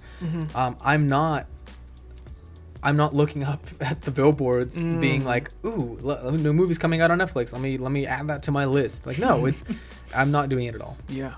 I think at the end of the day, going back to one of the core concepts of kind of consumer behavior advertising, right?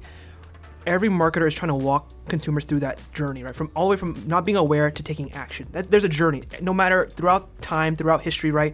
Every time someone has sold something, they're trying to walk consumers through that funnel, through that journey from awareness all the way down to action. Yep. And so the journey is the same. It's just the tools that we use to get people from one step to another is different. That's what really changes, right? And so I think from that perspective, print ads were effective, like Luis was saying, like maybe 20, 30 years ago, but the tools that we have now in order to carry consumers on that journey is different. And so the concepts are the same, but we need to update our tools. We need to update kind of the things that we're doing in order to better kind of help consumers along that pathway for sure. So yeah, no, absolutely. And I feel like the only real massive benefit for print advertisement is that it's an easy reminder if you already have a place of action. Sure. So exactly. Like last week we were talking about for community colleges, for if they want to remind people about classes, for example, like register for classes. Sure. It's way easier to get that with like just a nice billboard or like a poster versus trying to run an ad on that, because you're already at the university, you're already in the mindset that you're going to want to register for class, and so just a quick reminder. But I just don't think the issue with print advertisement, you can't create journeys. Yeah. And I think that's really where the massive disconnect comes from. Yeah, well, and that's a great point you bring up, because when you think about the consumer journey, right, from awareness all the way to action, it's a multi-step journey. And so there will be different tools you use at every part of the journey, right? So it's hard for us to say, get rid of all print ads because they're not effective anymore, right? But they do have some purpose, and maybe not as much as they did 40 years ago, but they do have some purpose, right? Like you said, at the point of contact when you're about to sign up for that class, it's helpful to have that print ad, right? But earlier in the journey, maybe it's more helpful to have, when you're searching online, right, to have that kind of targeted ad come at you and kind of get you started down the funnel, right? So I think the problem with a lot of marketers is that they kind of have a narrow focus, right? They're always just focused on how can I bring awareness, right? How can I get people to know what I'm doing, right? And they say, okay, as a result of that, print ads, they're not very effective anymore. And that's true to an extent. They're not effective at creating awareness, but they are effective at helping you kind of take that final step towards action, right? So looking at the funnel holistically would be more helpful as you think about how can we create tools at every part of this funnel, right? From awareness to interest to desire to action. How do we create tools use tools at every part of this funnel to get them to where they need to go? And from that perspective, print ads, commercials, billboards, digital ads, social media, they all have a place to play just at different parts of that funnel, basically. Yeah, no, absolutely. And I think that's anybody who wants to get into marketing If you don't know about the 517 P's of whatever we had talked about earlier, Yes. the one thing you have to do really focus in on is that customer journey. Yes, and then exactly. understanding how you can get from awareness to purchase all the way to advocacy. I think Yes. that's the biggest Yeah. part for marketers Yeah. is That you don't want last- to just get people to purchase. You want them to retain and become advocates of your Yeah, brand. Because sure. now you have walking billboards. You have walking advertisers for your Sure, business yeah. versus being so reliant and stuck Sure. on you doing and pushing it into the market. Sure, that's very true. So the next question, as Luis now comes right back in, is where do you think that the future of advertising is really going? So as we're continuing in this time frame, and advertising obviously has distinctly changed now with digital, and it's added so we can get ads right in front of people and customize them. Sure. Where do you think the future of advertisement is really going? Oh man, that's a really good question, and we'll see, the next 20 years will be very interesting for advertising. As Luis was mentioning, as we start to phase out more of these print ads, right? As people they're not reading Time Magazine in print anymore. They're not reading LA Times in print anymore, right? So we're phasing a lot of these things out, a lot of these traditional forms of advertising that you would see out. One thing I've been hearing a lot is, and so I think advertising its goal is constantly how can we get closer and closer to the consumer, right? So at first it was they're driving to work, there's a billboard. That's how we can get pretty close to them. Oh, and then as time goes on, they have radios now, so we can get even closer to them now. And then as time goes on, they have laptops, so we can get even closer to them. And so the question is, how can we always get closer and closer and closer to our consumer? That's really the question that advertising is always trying to answer, right? And so from that perspective, what I've been hearing, and so one thing that's been kind of cool is using maybe virtual reality, right? And things like that. So that's a big thing that advertisers are now thinking about. I guarantee you there are at least a few people in every major company who are thinking about how can we use this in our advertisements, right? Because it's becoming a trend. And things like, so at a lot of clothing stores, what they will, not a lot, but actually a couple of different clothing stores I've heard about, they'll actually have these special mirrors where you can actually go in front of the mirror and they'll put like virtual outfits on you, basically, right? So you don't have to go and actually like try it on yourself and kind of take the hassle of taking clothes on and off and just kind of going through that kind of burden for a lot of consumers. They'll kind of match the outfit onto your body so you know exactly what it looks like, so there's less hassle for you, right? So I know advertisers are now thinking about how can we put that in a consumer's household, right? How can we install these kind of special mirrors, so to speak, so that we can say, okay, our new outfit just came out. Do you want to try it out in front of your mirror at your house right now, right? Before you actually go purchase it. So that's where it's going, right? How can we get closer to the consumer through virtual reality, through all these kinds of things, right? They're going to find ways to get closer to you. That's kind of, I think, the new frontier of how they're going to find kind of inroads into your wallets and your purses, so to speak, right? Is through that, and is kind of using that. And so, digital online media, obviously, social media will be prevalent. It will be important, right? But these kind of virtual experiences, almost like the next frontier, that's important, right? And then just, of course, the greater customizability. The more advertising will become even more and more specialized as we have greater technology. So we always think about how can we kind of segment our consumers? How can we create target markets demographically, like geographically, like Luis was saying, right? And so that never changes, but how we do it will change, and it'll get even more fine-tuned, even more fine-grained. Now we're not just saying, okay, geographically we know what country you live in. We're saying we know what area you live in. We know what kind of zip code you live in, right? We know what your neighbors are like, right? We know what kind of just your street is like, kind of demographically and culturally, etc., right? So as they get more and more of that kind of data, that's going to allow them to customize things more and more to consumers, right? When I open the mail and I look at all the advertisements, most of the time it's for, maybe the pizza place across my house or the, whatever, things like that. Is it become even more specified based on my characteristics, my demographics, my location, etc. You're going to see that become even more and more targeted for sure. Yeah, and I think thinking about targeted ads segues us really neatly into something else, which is something that I think about a lot, and I think it's being thought about a lot, especially with big tech firms having to address Congress and the Senate and certain committees there. But do you think that there's adequate regulation within digital advertisement?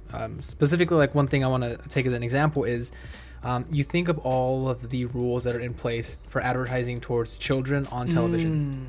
That it does not exist digitally. Like those regulations, those laws that exist that prohibit Joe Camel from advertising to your kid in a cartoonish way doesn't exist, which is why I think Juul got so much flack for it. Because Juul was, whether they want to admit it or not, they had people who looked very, very young. Like teenagers, basically. Exactly. Yeah. Seriously, like the youngest looking 18-year-olds they could find for advertisements.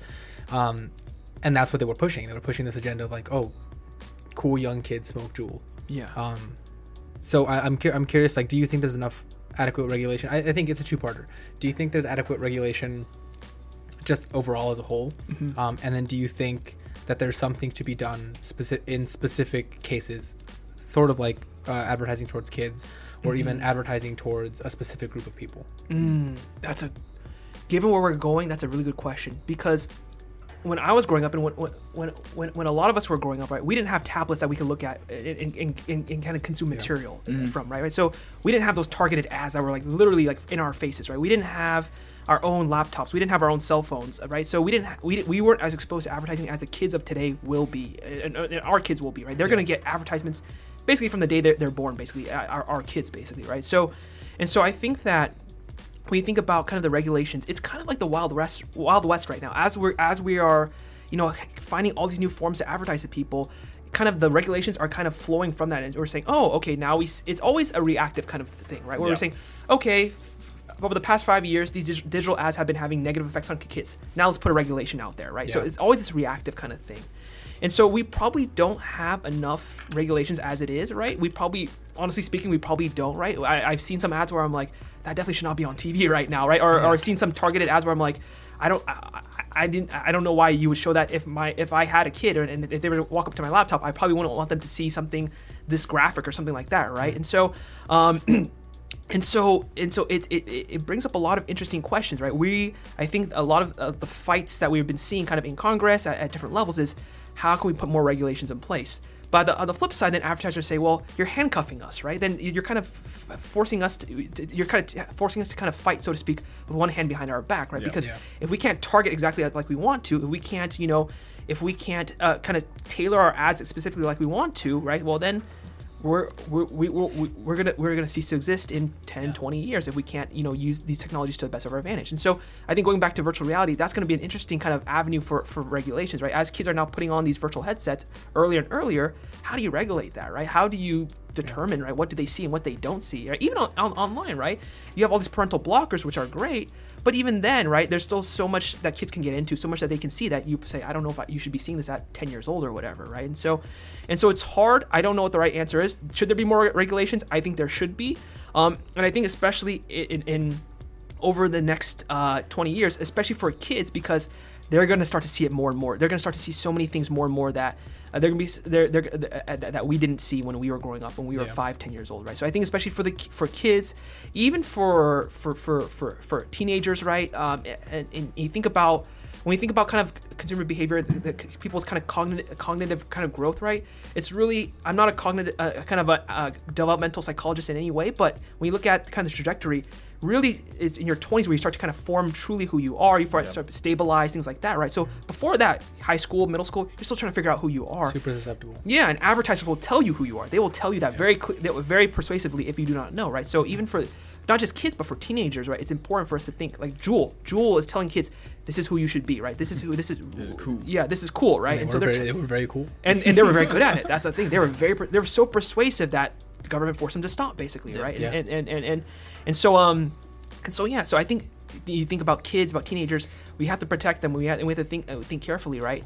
And we think kind of how to help them, how to kind of, it sounds heavy-handed to protect them from this, right? But at the same time, how to kind of shield them in some way from these things. Yeah. Yeah, and I think that, heavy-handed or not, I think it's something that needs to kind of be addressed. Sure. Which is like, we'll talk about it a bit, but having tech and having advertisement firms and all these kind of things, yeah, like I'm on both sides. Like, I understand that they should be allowed to use anything to get you those ads, because at the end of the day, you might get a bad ad, but it's going to get better and better and better and better and better. Sure. And it's going to get to the point where you're like, yeah, that's exactly what I need right now, like before you even thought about it, really, but at the same time, we cannot allow, like, as we continue to move further and further in society and technology keeps growing and growing, it goes back to my first point, where it's like looking at this in an antiquated way. Sure. Looking at technology through the lens of the printing press, looking at technology in that way is gonna make it go so slowly that now, I can speak only for the United States because I'm here, but we are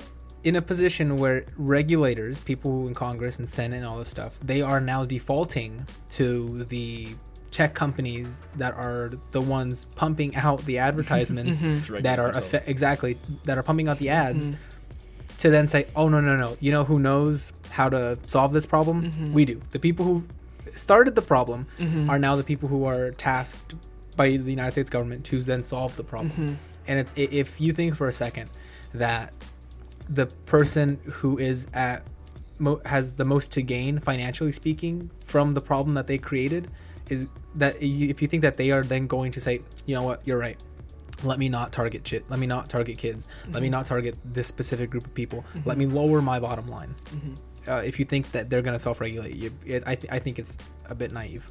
You know what's interesting? So on the topic of Juul, when they were caught and the government said, hey, you got to stop using, these young-looking models, basically, what Juul said is, hey, we're sorry, we didn't know that, right? They say, yeah, we're sorry, we didn't know that, right? But they also said, we'll try to fix it. We'll try to go to high schools and put anti-smoking campaigns in place, right? And we'll sponsor them. And as a parent, right, if you're a parent or if you're just any kind of reasonable person, you'd be saying, why would we let Juul do that for, right? Why would we allow the fox kind of into the hen house, so to speak, right? Yeah. And so you're right. We're kind of leaving it to companies to regulate themselves and to kind of and do these things. But I think also another point that we need to keep in mind is that advertising influences culture, but culture also influences advertising. It's a two-way street, right? So we often think, man, advertising is teaching our kids that violence is okay, that sex sells, that all these things, right? But at the same time, if consumers want it, advertisers are going to provide it, right? So it's a two-way street. So advertisers need to look at themselves, but consumers need to also look at themselves and think, what do we really want? What are we telling advertisers that we desire and that we want to buy, right? And so because a lot of advertising is just reacting to what you want. Targeted ads is literally reacting to what you want, right? Yeah. And so if you're putting these things in your cart, they're going to give you a targeted ad, and so it's not their fault for doing that, right? And so it's a two-way street that we kind of think, once again, the consumers are at the mercies of these advertisers. In reality, consumers have some culpability when you think about it, because they are also telling advertisers, show us this, give us this, right? And advertisers are saying, sure, yeah, if that's what you want, we'll give it to you. And so it goes both ways for sure. Yeah, I think that's the tough part. Like, where at least I stand, I don't know about you two, Val and Nikhil, but it's like, I'm on both ends of the tightrope. Like I can fall kind of both ways. Sure. Where it's like, I understand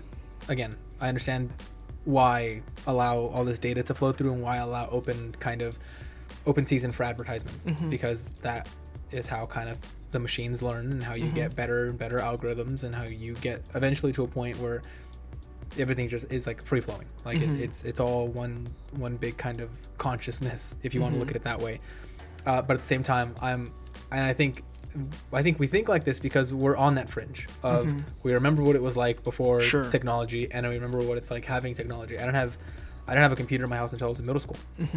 So it's like I remember getting it and being like, wow, the internet, like this is pretty cool, and then going on MySpace, and then learning how to code in what was it, CSS was it, or Java for MySpace? I think it was CSS. It was just like it was like basic code. Learning how to make my homepage look really cool.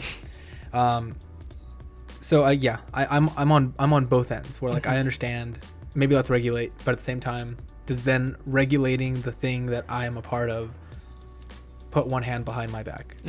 Does that affect me, and does that affect the business in a way that's going to make it so that we as a business can't go to another company and say, hey, look, we can 2x, 3x, 4x, 5x your business. Sure. And then if we have those handcuffs, do we then have to say, actually, it's going to take twice as long to hit that roadmap? It's going to take X amount of time as opposed to this. More money. Sure. Exactly. These are things that we think about because at the end of the day, we're in this world. Like we have nothing but things to gain from there not being any regulations in the industry. As a business, individually speaking, I think that's where you get to this like kind of cross think of like, where do I want to go? What to me is more important? This kind of mentality of humans and preserving that sort of mental state, or making it so I get an ad for those new Fenty boxers. It's like where do I want to go?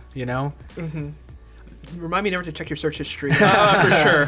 But yeah, and I think the bottom line summary from all this, we don't know. Like that's the bottom line. We just don't know, right?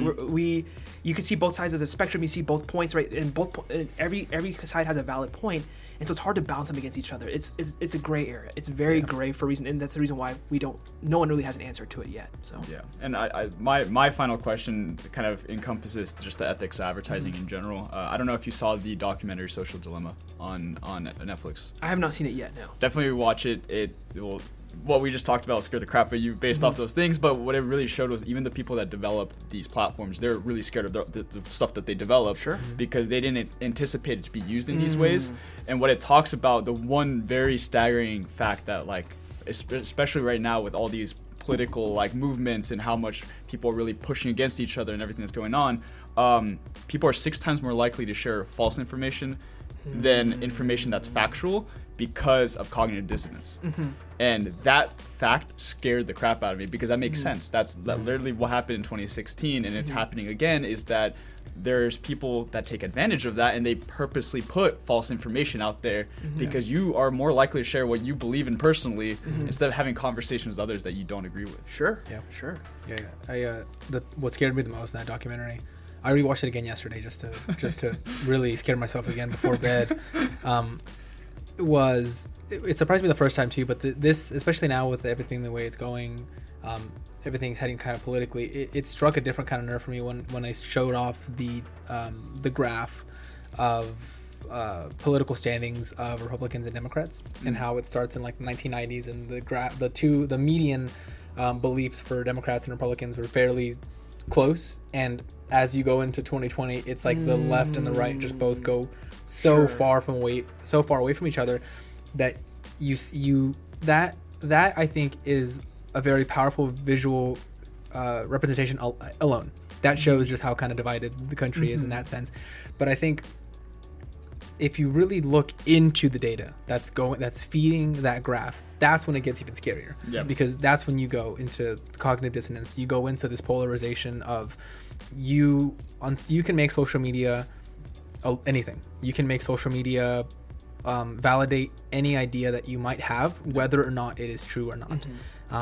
And it's kind of a function of it, and that's kind of the scary part. Is like, if I wanted to believe that the earth was flat, I could join a few Facebook groups, and next thing you know, all I'm getting in my feed is just that. I'm getting ads for that. I'm getting, these are the things YouTube, and you just go through a huge rabbit hole.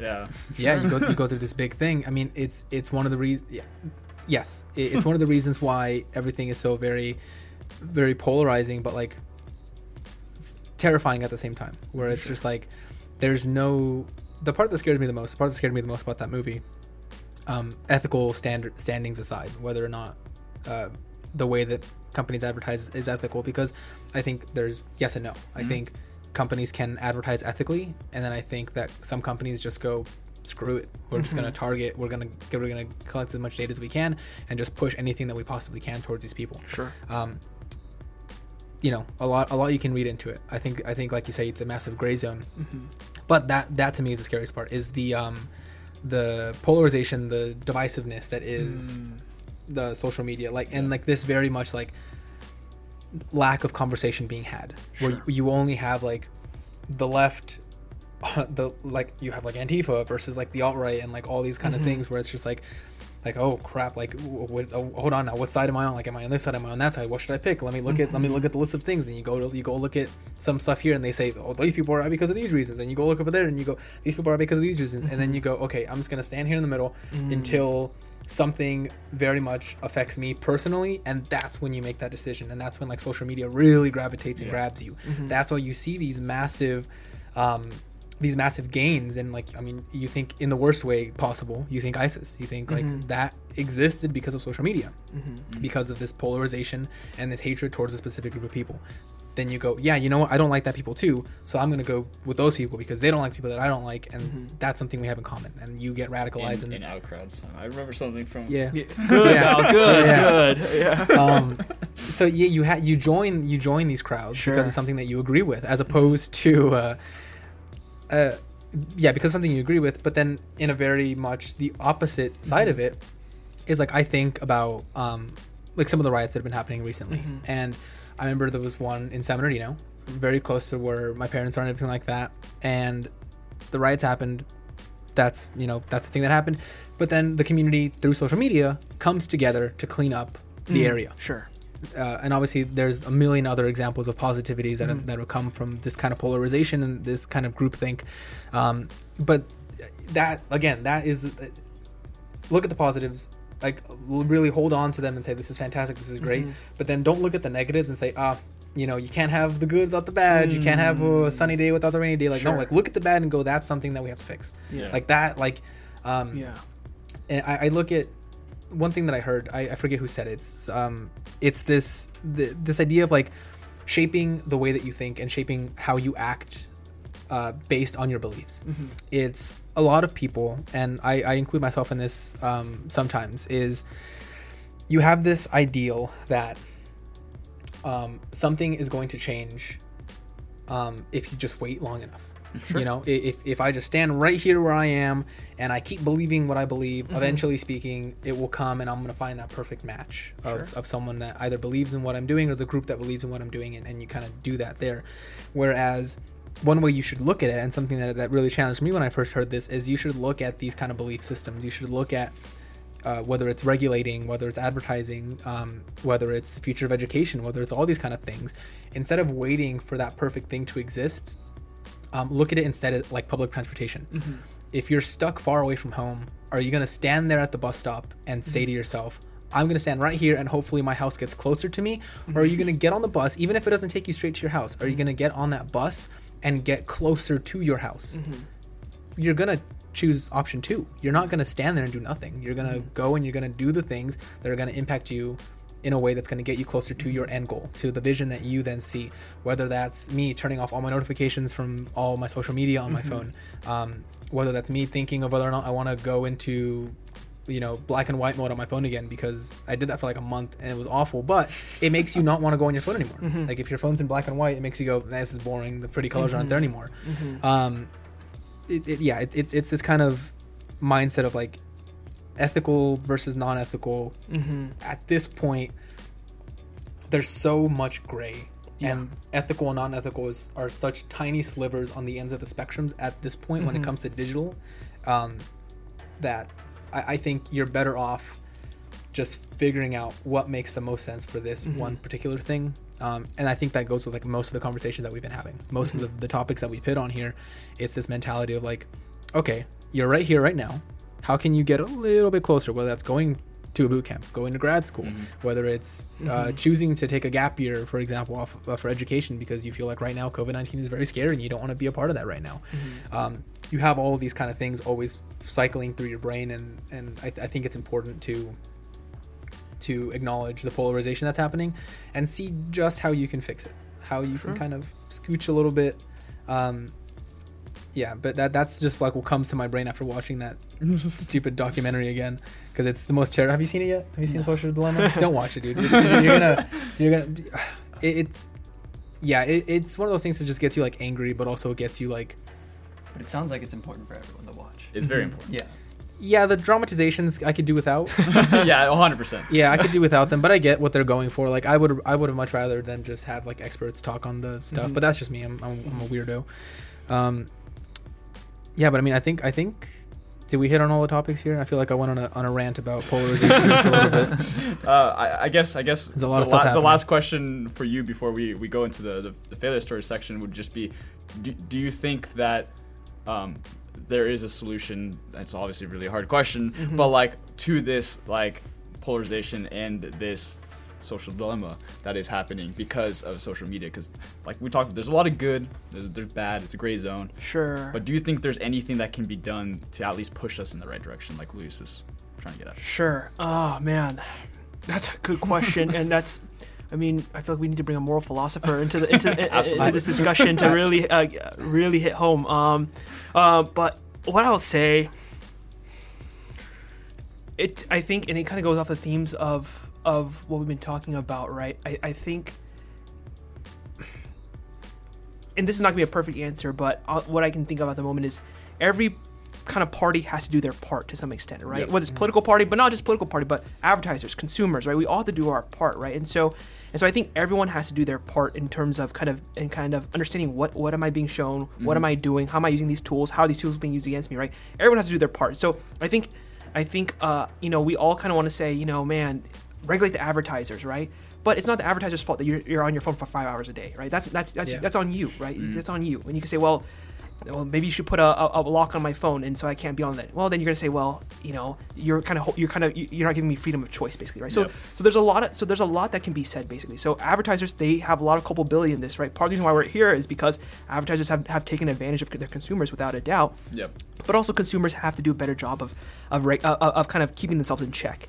And I think more generally, right, when we think about the things we've been talking about, I think something I've been seeing more and more with everything going on over the past 6 months is that there's a sense that, and this is just a very general point, right, that everyone wants to be understood, but no one actually wants to understand. And it's a very accurate, it's very sad, but everyone says, I want you to hear what I have to say. I want you to hear my story. I want you to hear my point of view, right? And it's all well and good. There's nothing wrong with it. But whenever someone else tries to talk, they say, well, I don't want to listen to that. It's not important, right? If everyone could just actually seek to understand instead of being understood, the world will progress actually much further along than it is right now. And so having that sense of like, just from a very basic level, I'm going to seek to understand what's going on in politics or how this person is experiencing the world or whatever, right? Seeking just to understand that, even if you don't fully agree with it, even if it's not fully what you believe in, right? Simply understanding it would go a long way towards helping us get to where we need to be in terms of just advertising for sure, but also just in life in general, I'd say, for sure. So, without a doubt.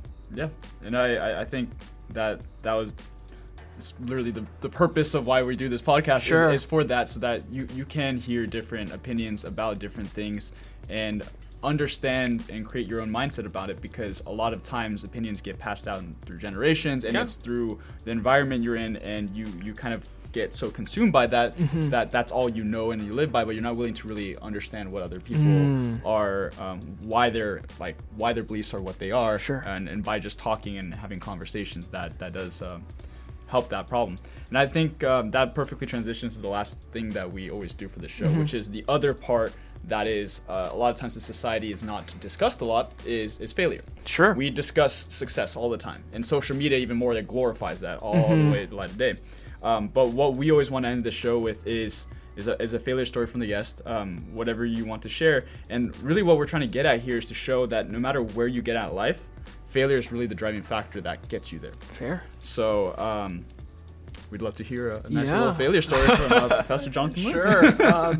Yeah, I mean, there's a lot that I could pull from, and you're totally right. I think we don't talk about failure enough, right? Our life, at least from social media, is just a bunch of points of success for us, right? Got into grad school, got a job, did well at my job, whatever, blah, blah, blah, right? And things like that. And so failure is so important to talk about. And when I think about my own life, right, and really kind of my own failure in particular to kind of teaching in terms of what I do now, right, that really hits home in that regard. So when I was a grad student back at UCLA, I actually taught a class for the first time, basically, right? I taught an undergrad class, Intro to Business, not at UCLA, but another institution, basically. And so I taught a class for the first time, and so I was kind of brought in like 2 weeks before the class started, right? Because they needed another instructor. So it was a lot of work, and it was a lot of just like putting things together, right? And it was a great experience. I love the students. I had a great time with it, right? But I think the first thing I underestimated was just how much time went into actually creating classes, right? So for all of these students listening in the audience, your professors put a lot of work into the classes. Even if it doesn't seem like it's a great class, a lot of work and thought has to go into slides. What do the slides look like? What kind of information do they have? Is it entertaining, right? From the deliverables, what kinds of deliverables? How much points should they be worth? What should the midterm look like? What should the exam look like? Classroom management, right? How can I make sure I manage the class so that it has a good environment, right? And so not every professor will think about all these questions, but they'll think about at least some of these questions, and it's a lot. And I didn't think about that. I was just like, how hard can it be to put some slides together and just walk in and talk about the slides, right? And so I think that was my first indication that, oh shoot, I might be in over my head a little bit more than I thought, right? And so it was a 16-week class, it was a semester class, and I had like 20 students, and so it was a great time. I got to know a lot of them and things like that, and I thought I was teaching the material well. I thought I was getting used to it after a couple months of doing it, because it's a semester, it's like 3 months. So after a couple months, I was like, I'm doing pretty well at this, right? And students seem to like me, all these things, and I'm like, I'm outgoing, I'm friendly, like this can't be too bad, right? And things like that. And so I remember thinking, okay, I think I'm doing just fine, honestly. Like I had some bumps in the road at the beginning, had to learn to kind of earn my stripes, had to learn how to do this, but I think I'm okay now, right? And that was kind of my thought process. And so obviously we get evals, students write us evals just like they do at UCR, right? And I remember I was like, okay, I think I should get pretty good evals, right? Like, I don't want to puff myself up too much, but I think I did a pretty good job, right? I know all my students' names, they all like me, etc.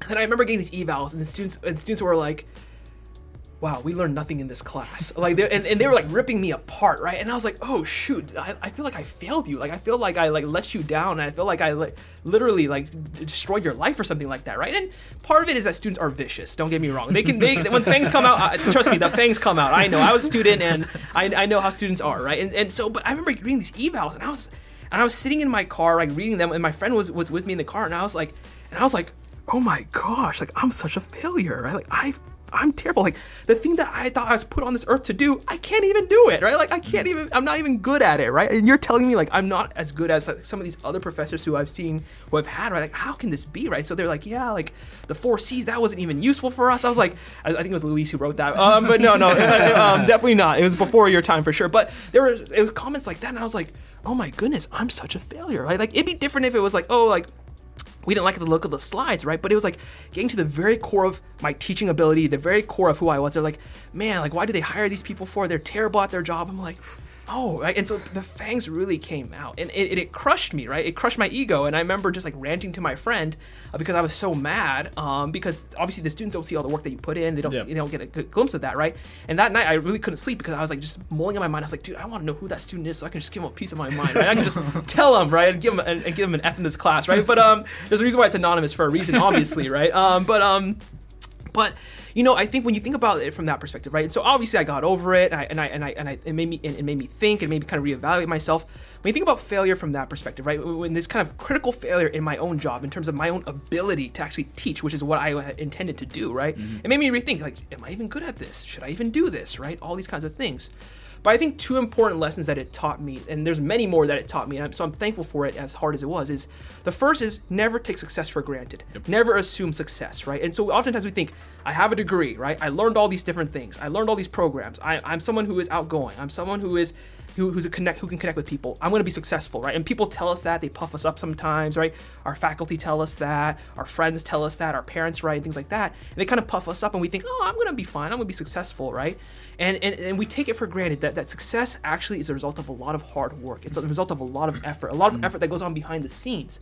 And when you look at these success stories, right, I think that's one the dangers of looking at success stories. They say, yeah, I got a Maserati, yeah, I got a new house, right? But they don't show you all the work that went on behind the scenes to get to that point. They don't show you all the effort, all the long hours, sleepless nights, 80-hour weeks that person put in to get to where they're going, right? And so success stories would be more accurate if they showed you kind of that journey of, for the past 5 years, I worked 100-hour weeks, right? For the past 5 years, I literally, ate ramen every day or something along the lines to get to where I need to be, right? That's true success, that hard work you put in. So success is never assumed, it's always earned, right? Yep. And I think that's the first thing. And I think the second, so it taught me that I need to work for this. So when I went back the second time to teach this class, I thought, what do I need to do to improve? What do I need to do to shore up some of these weaknesses, right? What do I need to do to put in the work to give these students a good experience, right? So you realize the hard work that goes in.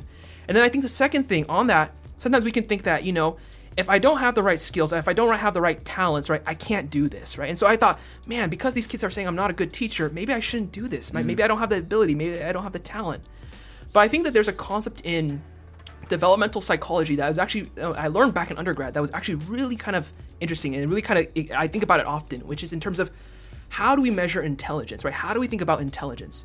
There are some people who think that, who have kind of an entity theory of intelligence, in the sense that they say that intelligence is finite. You are either smart or you're not, right? And so either you have a high IQ or you don't have a high IQ. So, and then there are people who are incremental theorists who say you can build your intelligence, right? If your IQ is 100, you can get to 180, right? If your IQ is 150, you can go higher, right? Things like that. And so that you can incrementally build your intelligence with hard work, with effort, etc., right? And so obviously that predicts a lot of things. If you believe you have an entity, if you believe that intelligence is finite, you say, I failed at this, I shouldn't try anymore, right? Because I didn't do well, I shouldn't be a CS major, I shouldn't be a business major, right? Versus if you have an incremental theory, you say to yourself, I failed the midterm, but maybe if I work harder the next time around, I'll get a B or an A or whatever, right? And so it leads to very different outcomes based on how you see your own intelligence. And so I think it's the same for when it comes to kind of effort and work, right? A lot of people fall into the trap of saying, because I don't have these talents, because I'm not outgoing, because I'm not sociable, because I'm not a good public speaker, because I'm not this, that, or the other, I can't succeed in what I want to do in life. And they forget that success, a lot of it was determined by, like I mentioned, is hard work, right? Is actually putting in the time to develop those skills. And a lot of what I tell my students, for those listening, right, they see people like us and they think, wow, you're great at networking, you're great at communicating. We didn't always start out like that. It's a skill that we developed and that we built over time by talking to people, listening to people, making mistakes, saying the wrong things at times, right? Saying things that we wish we could take back. But through those trials and errors, right? Through that kind of work that we put in, we learn how to network, we learn how to interact, we learn how to be good professionals, right? It's a skill you develop. Part of it is talent, right? Some people are naturally better at it than others, but a lot of it is building up this kind of skill, right? Over time, over practice, over repetitions. Just like an athlete builds up skills, or builds up kind of their ability to go onto the football field and to produce, right?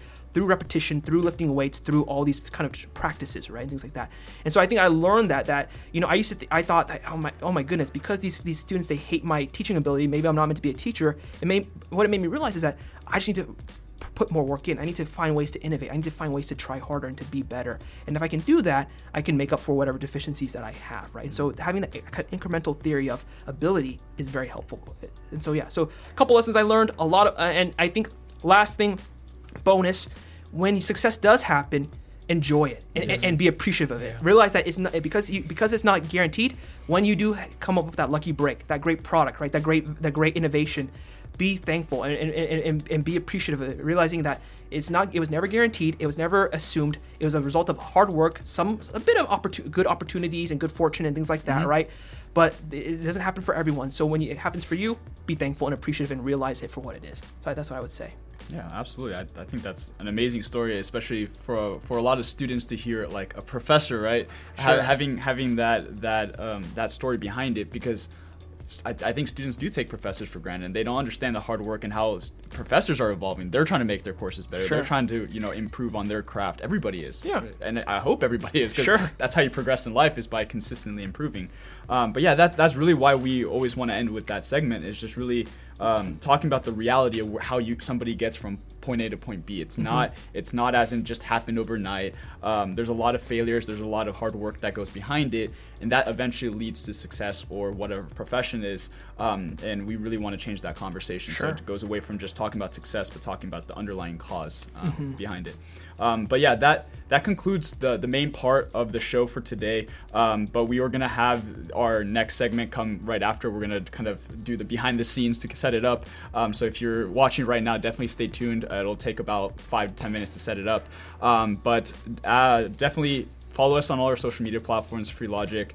And the other part is that next week, for the next show, it'll just be us three discussing some stuff for Free Logic. But the week after that, we will have another UCR professor. We are having Professor Rich, so we'll continue some of the conversations we talked about today. Hey, Rich, I'll be in that chat. I'll be watching, Rich. I'll be watching, all right? Switch the script a little bit. But before we end, I always want to give the professor a plug. So what classes are you teaching, so that you can make sure that students can pick your classes up? Yeah, sure.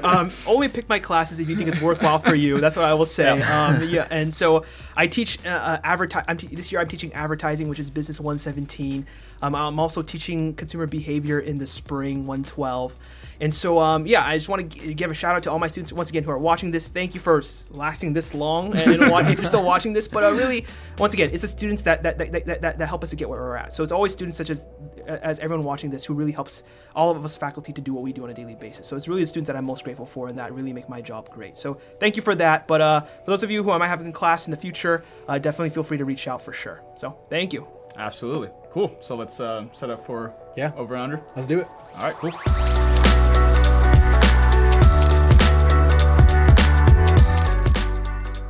Thank you for tuning into The Brew.